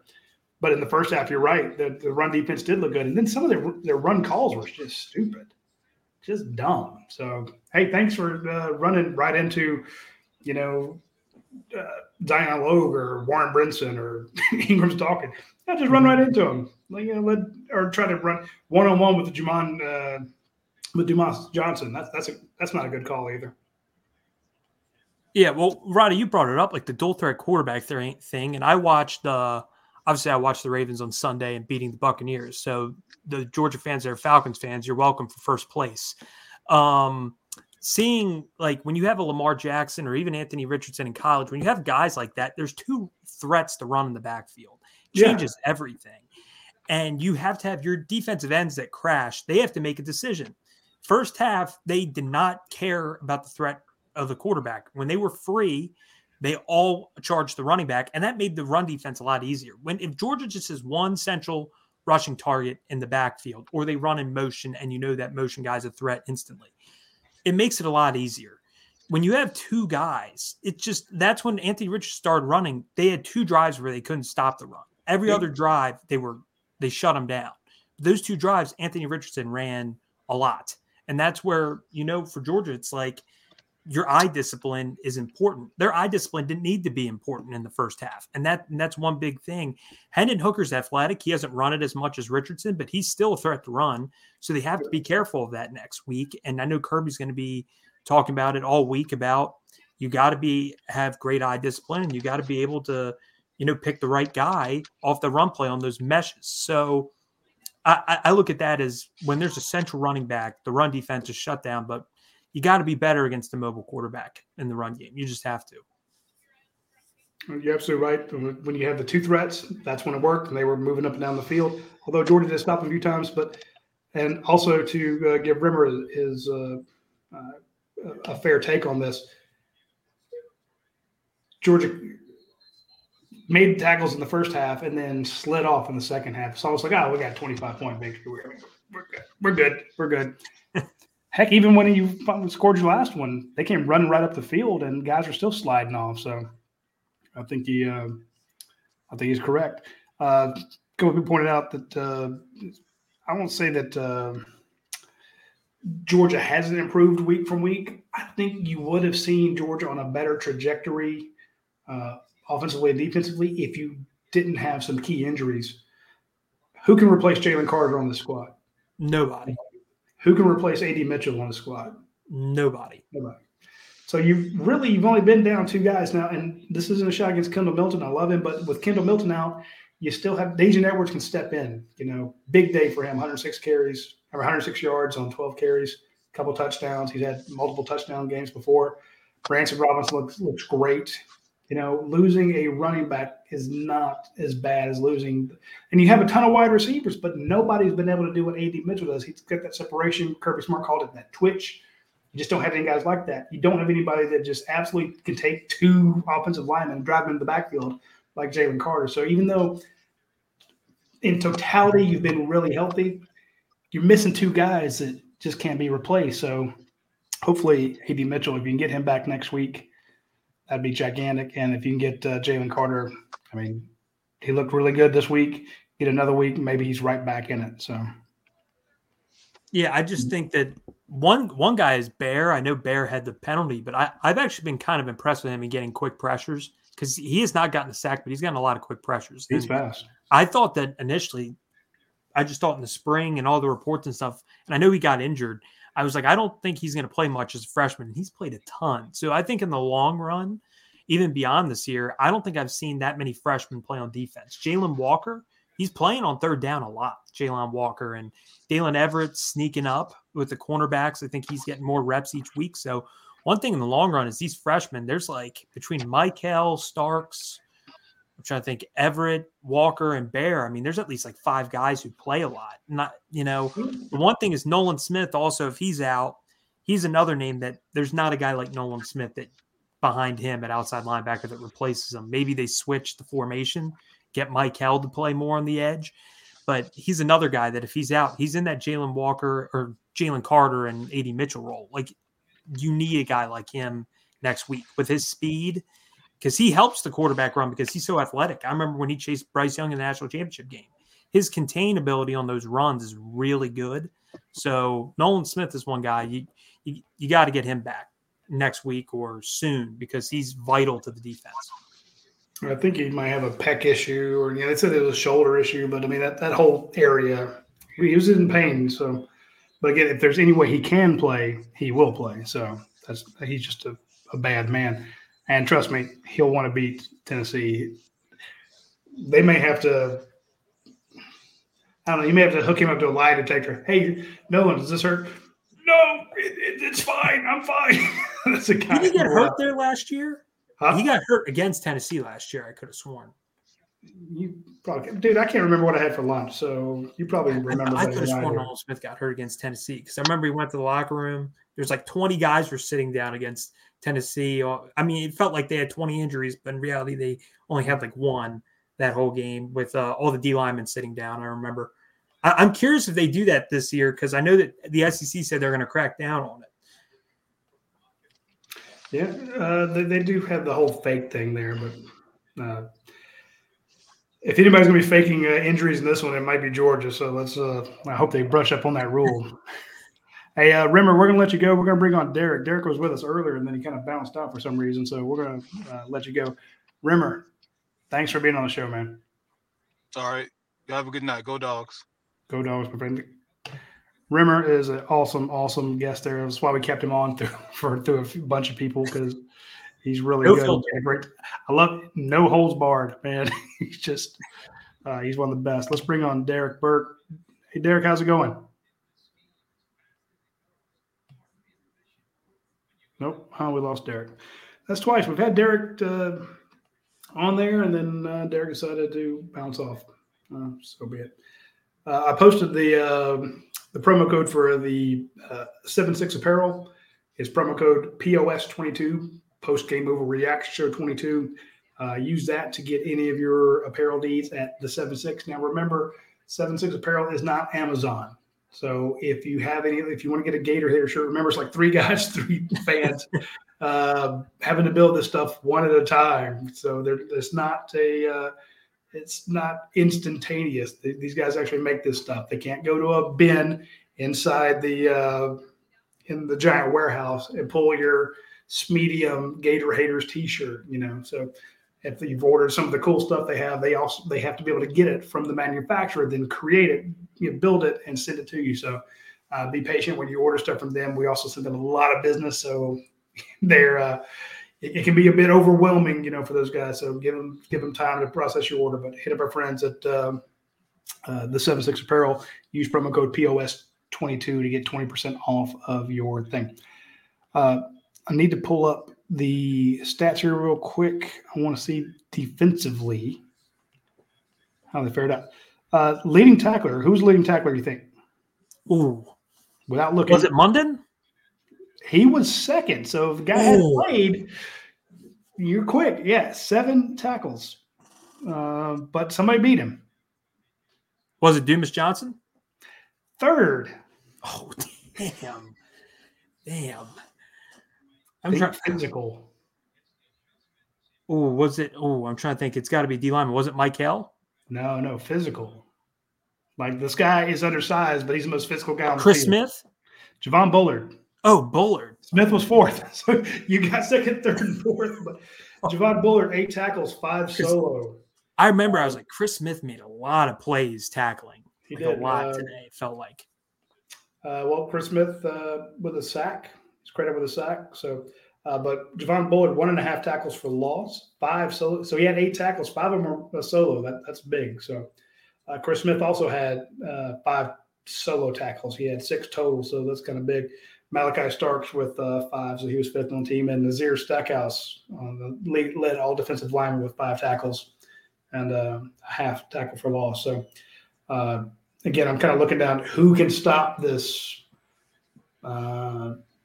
Tennessee team that's just now at 30 points. It's 30-6. They're beating the brakes off Kentucky. Javon Bullard, you're going to need him. Smile Munden, Dumas Johnson, Chris Smith, Malachi Starks. And I hate to say this, but we're going to need to see a better game from Keely Ringo. Oh, 100%. He hasn't had a complete – he hasn't had like a shutdown game. I know Oregon didn't really just do much at all, so that's why he was okay there. But he hasn't had like a complete lockdown game, in my opinion. Yeah. I'm like, that game, he stood out. Like, he hasn't had that game this year, which is kind of shocking to me, because especially they term it, it's his money year, because a lot of people thought, he's going to go high in the draft. I think the one thing I'll say about him is his best football is definitely ahead of him.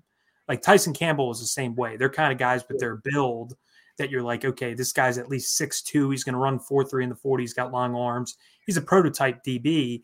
So, and Tyson Campbell's first year in the NFL was awful. Now he's doing great. And I think Keely's going to be one of those guys. He's still very raw, and his best years are probably ahead of him. But for this season, he needs to be better. He just has to. If he's going to be your number one corner, he's facing Jalen Hyde or Cedric Tillman next week. Those are NFL off the bus type of receivers, and he's got to face them. So he's vital next week. I go back to that. I mentioned this on Twitter and I got blown up for it. I don't care. That doesn't matter to me. It's Twitter. And when Twitter starts giving me a check, then maybe I'll care.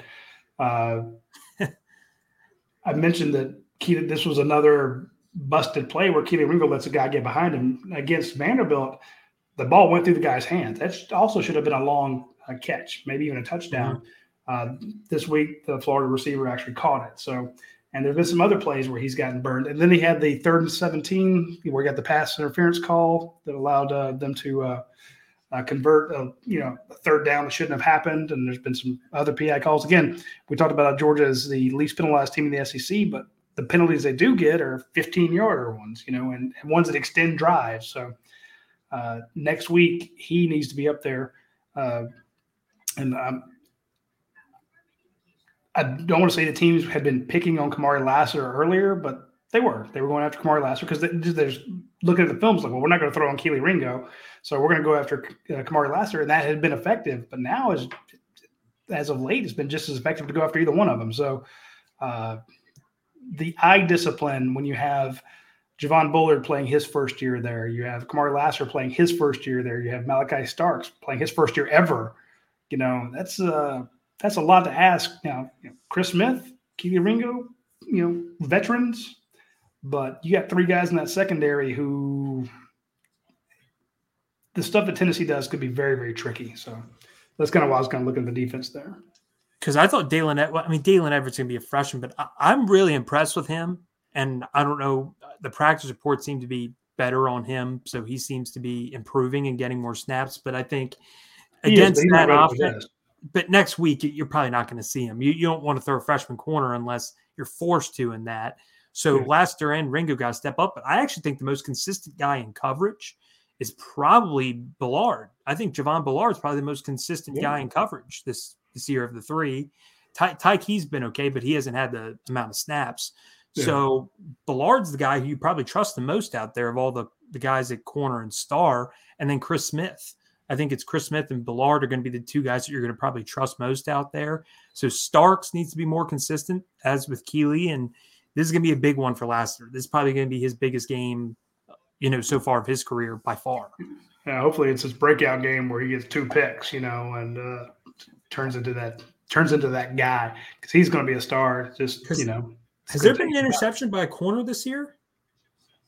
I thought you had been, but now I'm trying to. Chris Smith and Starks have, to my knowledge, all the interceptions. I could be off on that. They both have 2. So let's go back to maybe Tyke Smith gets some more play in this game. He's definitely your dime guy. So, maybe you bring him in. This guy who could do a good bit. Not having Dan Jackson being missed, that was your also your dime guy. So him not being out there is pretty tough. As a couple other people point out, not having Dan on 3rd down, passing situation hurts. Again, that's a guy who's may not have the physical capabilities that some of these other guys do, but recognizes, talking eye discipline. That's a guy who didn't get tricked a lot. So I'd love to have him out there.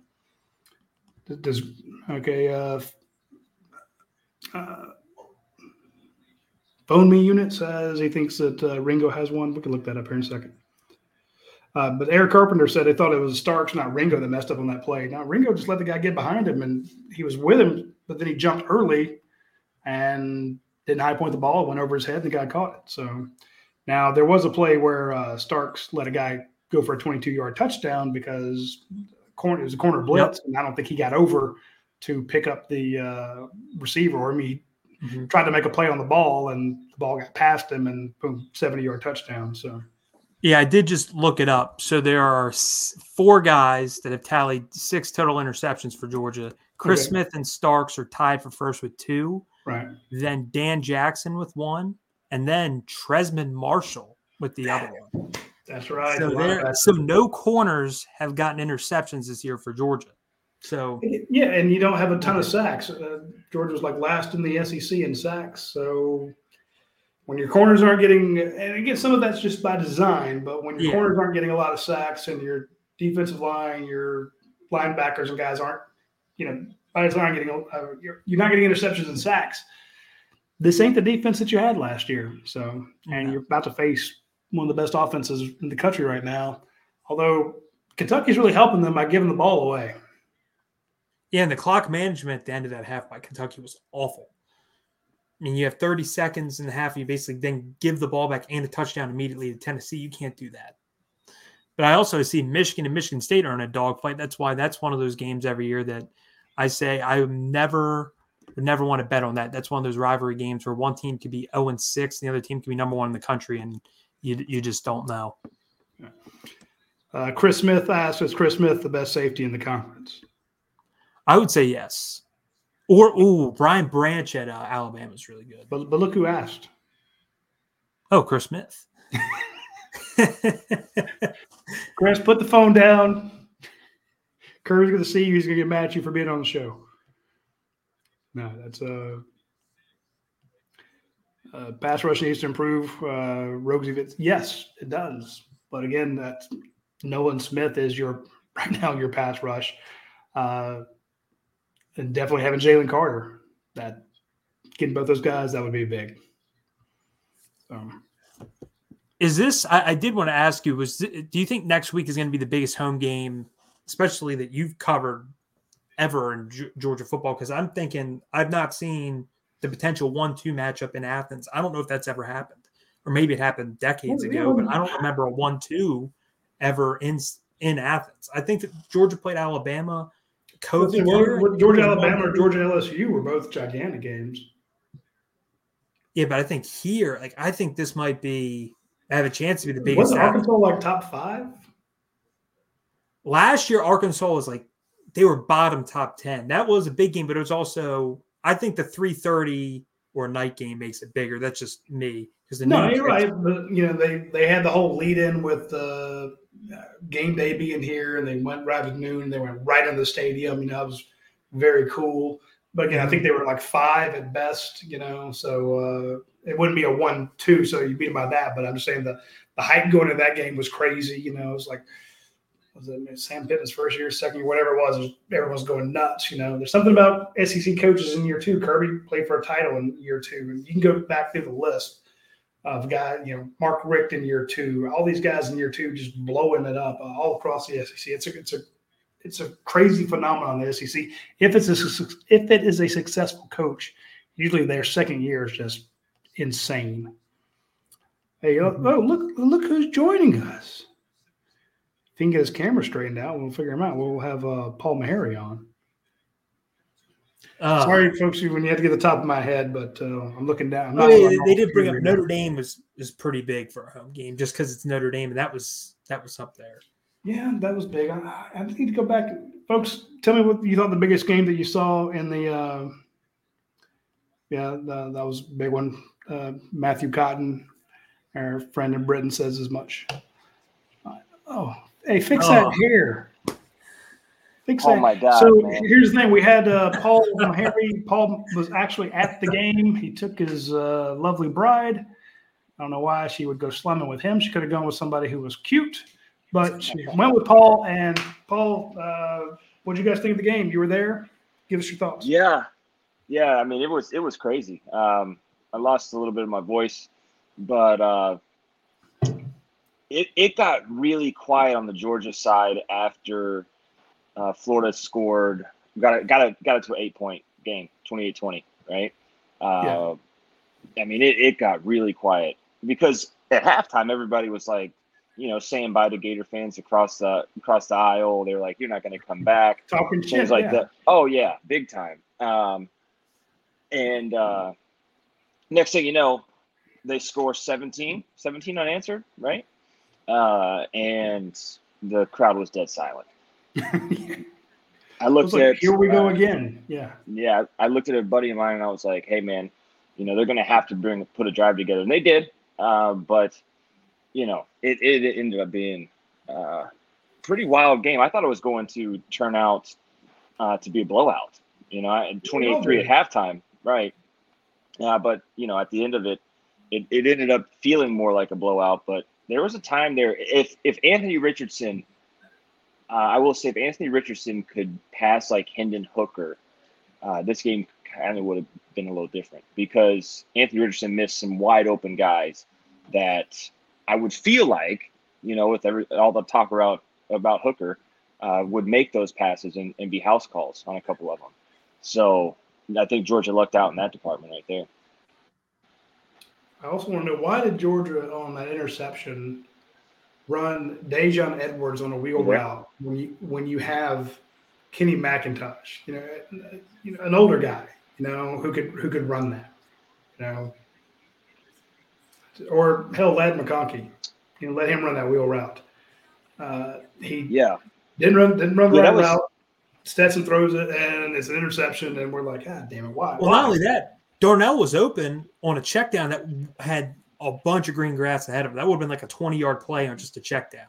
That was an easy access, big game that he had sitting right there. Even though I do agree with you, Roddy, because Kenny McIntosh, what does Brent said? PFF's like highest grade receiving running back. Yeah, like he's very consistent. DeAndre Swift. I mean, he was your second leading receiver on the entire team. You had all that underneath stuff. You had him on the wheel routes. Maybe I think sometimes you get too cute. It's like, well, they won't cover Dejon coming out on a wheel route. They'll do it with Kenny because they've scouted Kenny and they're going to have somebody running with him. But we'll get this, and it's just mind-boggling. So, but you're right. If there were some definitely plays where Florida shot themselves in the foot and they made mistakes. And again, big time. In the second half, you're up 25 points, so you're expecting them to come out and throw it. And I give Billy Napier credit. He's like, well, they're going to be in dime packages, expecting us to throw it. We're going to gash them with a run, and we're going to make easy throws and just move the ball and chunk at a time and let them screw up. They move down the field, and it fizzles out on them. Midway down, they're on the 50-yard line, having to convert a fourth down. They get a bad penalty. Georgia has a stupid penalty. Then all of a sudden, the next play, they strip the ball away. So you're right, 17 points. It did get quiet. And I can tell you, I know my phone starts blowing up. I got Georgia fans whose guts, it's like they ate late-night Taco Bell. Their butts are clenched. They're freaking out because it's like the wheels are coming off, So what'd your bride think of this game? You took her to a Georgia-Florida game. That was a great win. And again, as everybody points out in the comments there, you won by 22 points over an arch rival. Kirby's now 5-2 against the Gators. That's glorious. But at the same time, you just feel like the other shoe's going to come off against Tennessee. So give us your bride's thoughts. Man, she loved it. She loved it. She had a really good time. It was crazy because we got out there, I don't know, about 11:30 noon, and we were right near RV Park. So that was wild. They had this huge tent set up where I've got a video on my phone. I just couldn't tweet anything out for some reason, but they had this huge tent because where the reception in that stadium is garbage. I like the game down here. I'll be happy to get it out of there just so you can actually be in a stadium where you could actually get score updates or something on your phone. Right. So it was there was this huge party going on outside where you had to have a wristband to get into it. It was a private event, but it was all college kids. We looked over the fence. There was 30 Bud Light, 30 packs on the ground. It was wild. And so then we got some drinks from a lady who was selling $10 drinks, and she poured the whole thing full of Crown and then just a dab of ginger ale on top. That was wild. And then we're trying to leave. We haven't even had dinner yet, Ben. We just got back. We're about to go eat dinner. They shut Jacksonville down, Roddy. I kid you not. Go to my Twitter. You don't eat before 9. You're screwed. Go to my Twitter. There's 150 cop cars driving past it on a video. The cop stopped us. He's like, "You need to get out of here. We're shutting the city down. Too many robberies, car break-ins, etc." And I was like, "What?" And we couldn't get an Uber. We tried for 2 hours. You guys have been live for 2 hours. I've been trying to get out of Jacksonville for 2 hours to San Marco across the bridge. And this lady just happened to be coming out of a porta potty. And I was like, "Hey, you drive Lyft?" She was like, "Yeah." And I was like, "I'll pay you any amount of money to get me across this bridge." And we had to sit in her car for 15 minutes watching cop cars drive by. It was stories that you can tell forever. It was absolutely nuts. I've never seen so many cop cars. I tweeted it out, but it didn't stop for a while. There was probably about another 40 or 50 cop cars that you couldn't see in the picture. So they're shutting down Jacksonville. we're going to go eat something, but I wanted to stop in. I didn't want to, a POS show without me. I don't feel like it's really complete, It's been a lot better. I mean, it has been a lot better. But no, actual quality people on today. Yeah, it was pandemonium, John. It was the craziest thing I've ever seen, Roddy. I kid you not. I wouldn't exaggerate it at all. But we're gonna go eat some food. I hope you guys have a great rest of your time. Roddy, I appreciate you letting me take the wife down here and experience our first game together. We've been together for 6.5 years now, and haven't been able to actually sit in the stands and watch a game. It was crazy to do that. And I'll be back next week, guys. Next week's a big one. It's going to be a huge game. I can't wait. Yeah, it's going to be wild. All right, Paul, we'll let you go. Thanks for being on the show. See you guys. Yeah, I think Robert Moody says it's just a 28-3 halftime curse. Somebody tweeted halfway through the game, like, hey, if you're about to go up 28-3, you need to go for a 2-point conversion so that you don't have 28-3. Atlanta teams should know this. And I'm like, yeah, you're right. I do want to point out, again, I like the whole tradition of this game. You just don't see anything like it. When you're in that stadium and it's 50-50, there's only 3 games like it in the entire country. It's Georgia, Florida, Oklahoma, Texas, and then what I'm trying to think what the other one is. Come on, it's the most famous one. Oh man, it's not Army Navy. It's not. Oh, is Army Navy? Yeah, it's Army Navy. Oh, there we go. No Army beat Navy. Screw those wet bastards. I'm torn on that game every year, every single year, because grandfather one side and the other side went to 2 different, and I was named after both of them. So I'm always like, it's toss up. Just take out a hat. My 2 older brothers went to the Army. My son is in the Corps Cadets at UNG. So when he commissions, he'll be a 2nd lieutenant, but my 2 of my nephews were in the Navy. So I've gone back and forth. But right now, my boy's going to be in the Army, and Kirk Appletoft, who I went to college with, who also commissioned, and Jack Lunam, go Army. We'll shout out those guys.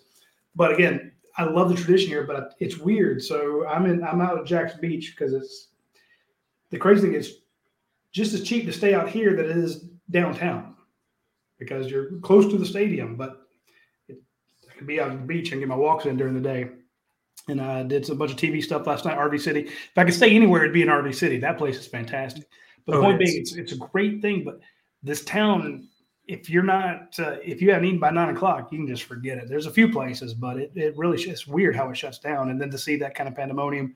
Luckily, though, I haven't heard of a whole bunch of fights, so that's good. Hey, we're going to bring out John. This is going to be one of the last years it's in Jacksonville. You feel that way? Because I think last year is the last year in the contract, and then they have a 2-year extension that can be invoked. Basically, like you have a rider. Like just about every contract I've signed has been like, to work for a company for 3 years plus a 2-year add-on, or 5 years plus a 3-year add-on. The way the contract's set up, it ends in 2023, but both teams can exercise the additional 2 years. So I could see that. So anyway, hey, let's bring on John. Let's get him here. All right, John, Army or Navy? Who you like? Oh, Army all day. All day. That's who I give us your thoughts on the game, John. It's anytime you beat Florida. I don't know. I could be off by a day, but I'm pretty sure this is the 25th anniversary of Sprayer hanging half 100 in Athens. So anytime, because I think it was 25 years ago tonight, the Braves won the World Series. That was the same day. But anyway, anytime you beat Florida, I got a couple questions, or one comment and a question, if you don't mind. And I'm not a big rah-rah, the fans make a difference. But I really believe, first of all, Tennessee is extremely confident. And I guess I'm old or whatever. I enjoy getting in the stadium early. But I feel like Georgia's always hyped for a game. The fans are. But it's got to be an intimidating atmosphere next week. There's no question. Because these guys are flying high. And if the crowd can be a factor, it needs to be from, when those jokers get on the field pregame. That's, again, I'm not an overhyped guy, but I really feel like that's going to play a part. I really do. Because they went to Pitt. They played in Heinz Field, whatever it's now. I don't know where else they've played on the road that's a true hostile environment this year. Yeah, because Pitt isn't really a hostile environment. No, and it That's was the- no. They had Florida at home and barely won that. Bama at home. Mhm. They're getting Kentucky at home right now. Yeah. They haven't played in a hostile environment, really. And in a top 25 matchup against a good team, they have not played in a hostile environment. Well, you're right, and this is the thing. We saw this. We mentioned that Arkansas game earlier. Yeah. They were jumping off sides. They had so many penalties because the crowd was so loud. They were down in the on the Georgia east kept end. doing the stems, and everybody moves over, and they kept jumping, and it's like every time you wanted, the crowd made it so loud they can't hear. And then Georgia's defense is moving around, and you just had Arkansas shooting themselves in the foot over and over and over again. So, John, to your point, I've seen some one guy called for a blackout of this game. It's like, hey, Tennessee's coming. Kirby won't do that. No. I mean, even as a tribute to Coach Dooley, he's not going to do any faults, any no distractions. They'll eat the same pregame meal, go through the same routine they have. I'm not saying he's superstitious, but he doesn't like any sort of change. But you're right. People have talked about how this game is going to be crazy. Yes. And you hope to see when they open the stands. One of my favorite things to ever see, John, is all the Spike Squad people and painted people. They come running down the steps, and they start filling in, and you see that student section filled in, an hour, the minute the gates open, which is also about the time you start getting those recruits in there too. Right. If you're recruiting, you're looking out, because the first thing they do is they roll out and get Instagram and Snapchat shots of the stadium, with their lanyard, because the humble brag, I got invited to the game. But if you see that student section filled up, you're like, man, okay, they didn't have this at Florida when I visited there. They didn't have this at Auburn when I visited there. They didn't have this at Tennessee when I visited there. But dude, these people are nuts. Yeah, I love Georgia through and through, and I know Georgia people love their tailgates, but start earlier. You know what I mean? Like this is, it's 3:30. Yeah, start at 6 if you got to get 6-7 hours. And my next question, I'll leave it to y'all, is I know Coach Speak. I know what he's going to say on Monday that they just turned the page yesterday. How long have they been working on this game? Week 8 weeks. Yeah, I mean, I think. Yeah. And again, I'm not trying to ask you to give me anything but I got to think they spent a lot of time last week, especially watching Florida all year. I got to think they spent a lot of time last week on this game for next week. Now, we're never going to know, but I would hope they would. In a way, I think they've been preparing since before the season with that tempo, because you knew you're going to face it on the schedule, because there's nobody who plays as fast as Tennessee. No. And they're getting Kentucky like crazy, just not even rotating, not even, That's why I was kind of glad to see Jalen Carter in there today. I did not want his first game back. Obviously, you want him back anytime, but to get his feet back under him against Florida and to be ready for Tennessee, that Tennessee tempo, I think it would have been a little rough for him. Not with his ability, but just getting his legs back under him. Yeah, and he looked healthy today. I didn't think he looked healthy in the last couple games he even played. I thought he looked healthy today, and I know he's not 100%, but he looked healthy. He got some pressures, so he should be close to a full go, I assume, next week. Yep. And one last shameless shout-out to Carrollton's own Chaz Chambliss on that sack today. Dude's been a monster since he was a little kid, and Carrollton's extremely proud of him. So thank y'all for everything that you do. No worries, man. Appreciate it, John. Yep. Yeah, if you play in Carrollton, you know football. I mean, those guys are bad. They're good almost every year. Yeah, and again, he's I asked somebody when they were going after him. I said, what is it you like about Chaz? They go, man, lunch pail kid. And this is not somebody that uses that as a cliche. They're not trying to. If a kid's bad, they'll tell me he's bad. If a kid's good, they'll tell me he's good. And they're like, lunch pail kid, he's a workout warrior. And he said, we got to have those guys on the team because of the team chemistry. And he's going to give you 110% every day. This is a guy, he stays late. He works hard. If he had the twitch that, say, a Nolan Smith did, he's a first-round pick with that work ethic. It's just there's some certain guys you want to be in the weight room who are not whining, not complaining, who buy in before they get here. Brock Bowers, perfect example. Brock, it's like hey, coach, here's a workout I did today. I'm running up a hill. Okay. The guy's just an absolute monster. Chaz Chambliss is very similar to him. You look at Michael Williams, his work ethic, it's guys like that. And shout out to Chaz for getting his sack today. I'm very, very happy for him. Hope he gets a few more next week. But I think John brought up a good point when you're talking about how it's going to work out. You need to have that loud stadium. Miss Mary points out that UT did play at LSU. I was trying to remember they went somewhere that can be loud, but I think that coming into Sanford Stadium, that hostile crowd could make a difference. And Kirby will be the first to tell you. I guarantee you Monday, he says, "Yeah, we turned the book on this. We turned the page on this book. We're not talking about it anymore." But yes, they have been working on the. And again, I'm not saying that, hey, it's the Tennessee period, but they've worked on tempo. The problem is it's just like you had to work every year when you're playing Georgia Tech. You worked on the option. You just don't have anybody that can run the option as well as Georgia Tech did, so it was tough on you. Well, you don't have anybody on your scout team that can mimic this tempo as good as Tennessee can do it. So, but they will have tempo periods where they work again, on subbing fast or not subbing, or situations where you can't sub and guys have to almost play out of position based on what the offense is doing. So yeah, they've been working on this 8 weeks, or longer. So, but it would help if you get them, if they're 3rd and 8, 3rd and 9, getting them behind the sticks makes it a lot easier to defend this team. Oh, 100%. Because that's what you brought up earlier, the running the ball. Like, you just gotta. This is going to be one of those games where if Georgia, you tell me they can run the ball for 200 yards, like they can against Tennessee, run the ball as much as he can. I mean, I think it's going to be at least a 50-50 run pass split if they can run the ball early. And I know a lot of people are going to be like, with Tennessee, well, you got to be able to throw with them. Yeah, you got to be able to. But if you can run the ball, I think it's the best solution to make sure your defense can get some stops. Yeah. If the defense comes in fresh, because if your defense comes in after look at that drive in the second, they didn't get any points out of that drive in the 4th quarter, the one that Georgia went for in the 4th and didn't get it. But that was like, what, a 10-play drive that took 7 minutes?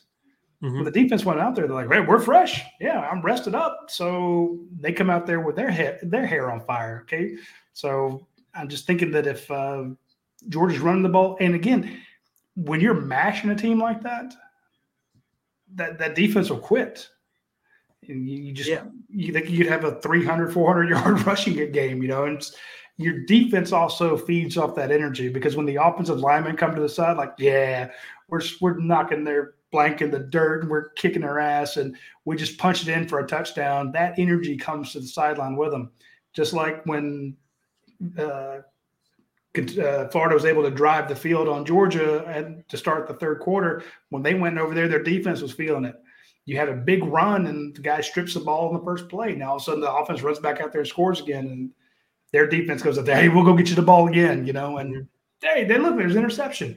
So it's that it builds on each other. So if you can run the ball well, remember we were wondering where the run game was for the first 3 games, and the next 3 games we were wondering where the passing game was. Well, if you're running it with that anger that Kenny McIntosh had after the fumble, if you're doing that and you're mashing these guys and your crowd's into it, you could just make Tennessee's night a living hell. And I think one thing is why Tennessee's even undefeated is because the opposing team wasn't disciplined. Penalties, look at Alabama, they says school record. So when you look at, I remember seeing after that game, I believe Tennessee was top 2 or 3 in the conference in penalties, I believe, and Georgia was dead last. That's a good thing, because if Georgia's only getting penalized 3 or 4 times for 17, that's vital. And if you're going to get Tennessee on a lot of holds where okay, they got to go deep, they got to get big chunk plays, and it forces, your defense to make the play calling and the decision-making a lot easier, that's big. Because Alabama, that was one of the most undisciplined games that was in their program's history. Yeah. And that's how Tennessee squeaked by with a field goal, which Alabama also missed the field goal, they should have a loss that atmosphere. So I think that it's going to be a completely different thing for them. Now, I think the one thing is Georgia's still passing yards wise. I think in the Kirby era, I got to check in terms of passing yards per game. This might be his highest because I saw this week like Stetson still threw for like 330 yards or somewhere around that mark. And it seems like outside of 1 or 2 games, Georgia's throwing for a bunch of yards. Even if some of it seems empty, this might be his best passing attack he's had, and he hasn't had his top receiver. And I'm not saying he's this level of talent, but I view A.D. Mitchell kind of plays a similar role to like T. Higgins. He reminds me of a receiver kind of like in that mold. And I think if you get a guy like that back, it's vital because Alabama with receivers that to me, this is their weakest receiving core they've had. I mean, one of their best receivers is the guy who was at Georgia last year.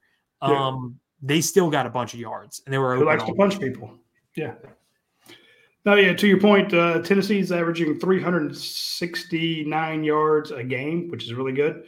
Georgia's averaging 330 yards a game passing.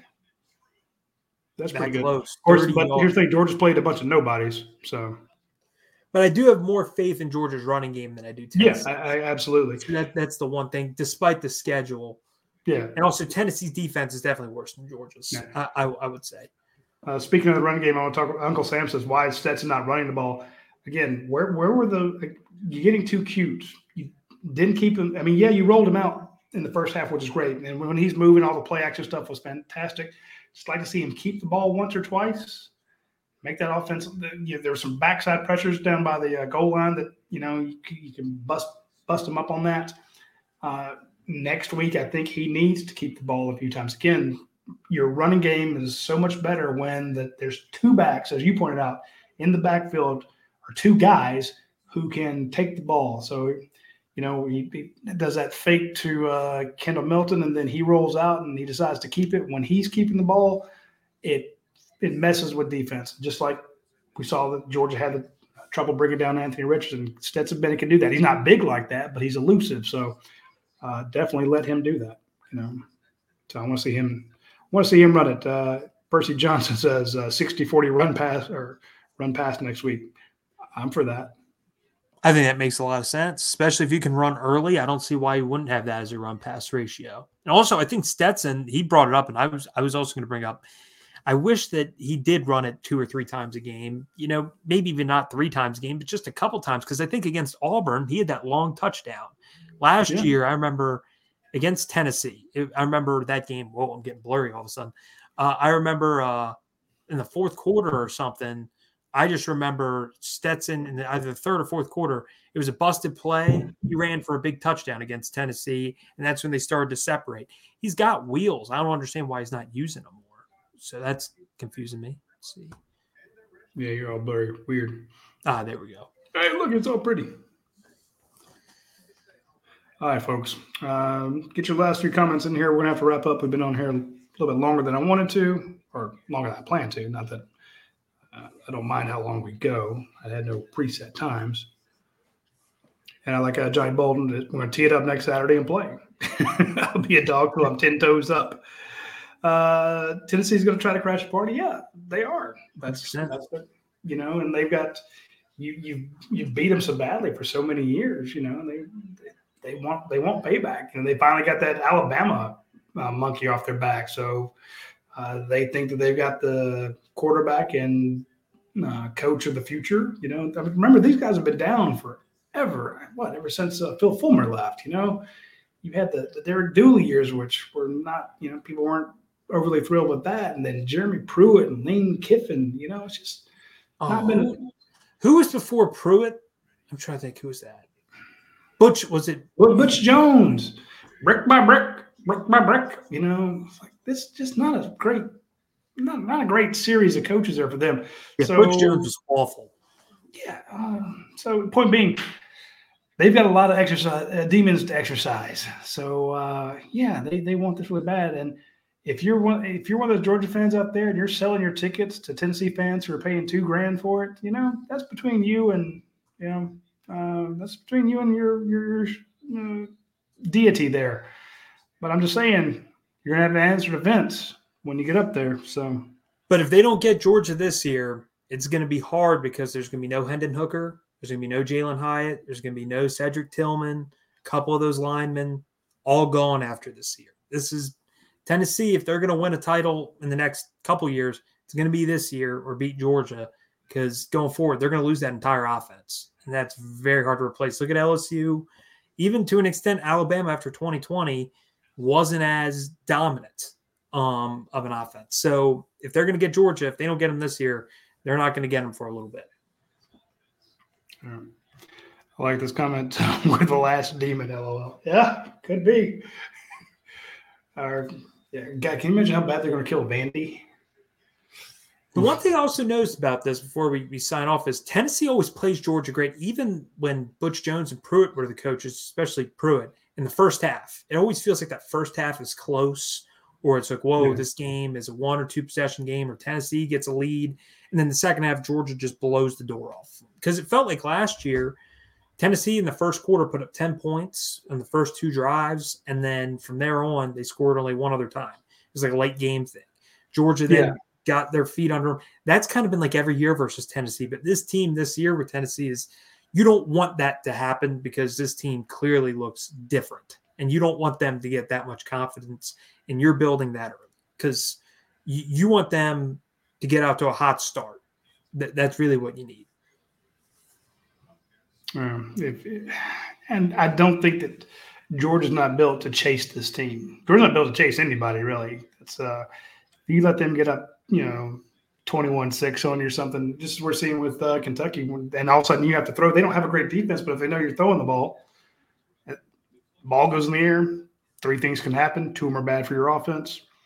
I think minus Ohio State and Tennessee, though, there aren't really any teams that you would need to chase, even if you got down, because I look at Michigan and Clemson and to an extent Alabama and say, they don't have the passing attacks. I guess Bama has Bryce Young, but Michigan and Clemson don't. The other teams that are in it, Oregon and them, we already saw that game. We know how that goes. I think outside of Ohio State and Tennessee, Georgia can play catch up with anyone because they're just better than all those other teams. Clearly, those 2 teams, because everyone's saying Tennessee, and if they beat Tennessee, Ohio State's probably the team everyone's gonna be like, can they beat Georgia? Those are the 2 games you can't get down, because those passing attacks, those weapons, those quarterbacks, it's going to be impossible to get them to go down throughout the course of the game. That's a very good point. All right, folks, we're going to have to wrap it up here. It's 10 o'clock, and I didn't eat either. So, but of course, there's nothing left in this town to eat. Well, the town shut down because Paul arrived. There is one place that I know that's it's in a club. So you go down the steps. It's a music club.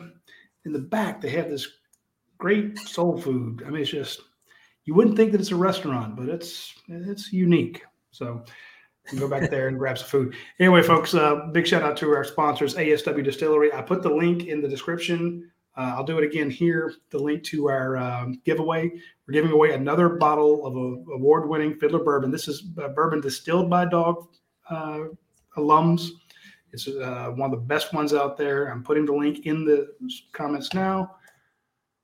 Go ahead and get your orders in. We'll give away that bottle next Friday night. We'll announce the winner after the Tennessee game. So shout out to Amari Carmichael for winning this week's bottle.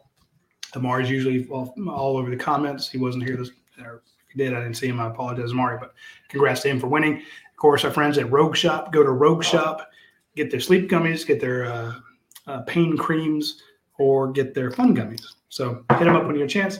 And of course, 7-6 apparel made by huge Georgia fans, huge Braves fans. Check them out. And you'll absolutely love it. Use promo code POS22 to get 20% off your order at the 7-6 apparel. For Ben Bachman, I'm Radi Nabulsi. You folks have a great night, and we will see you next Saturday after the Tennessee game to have the post-game overreaction show. Y'all take care.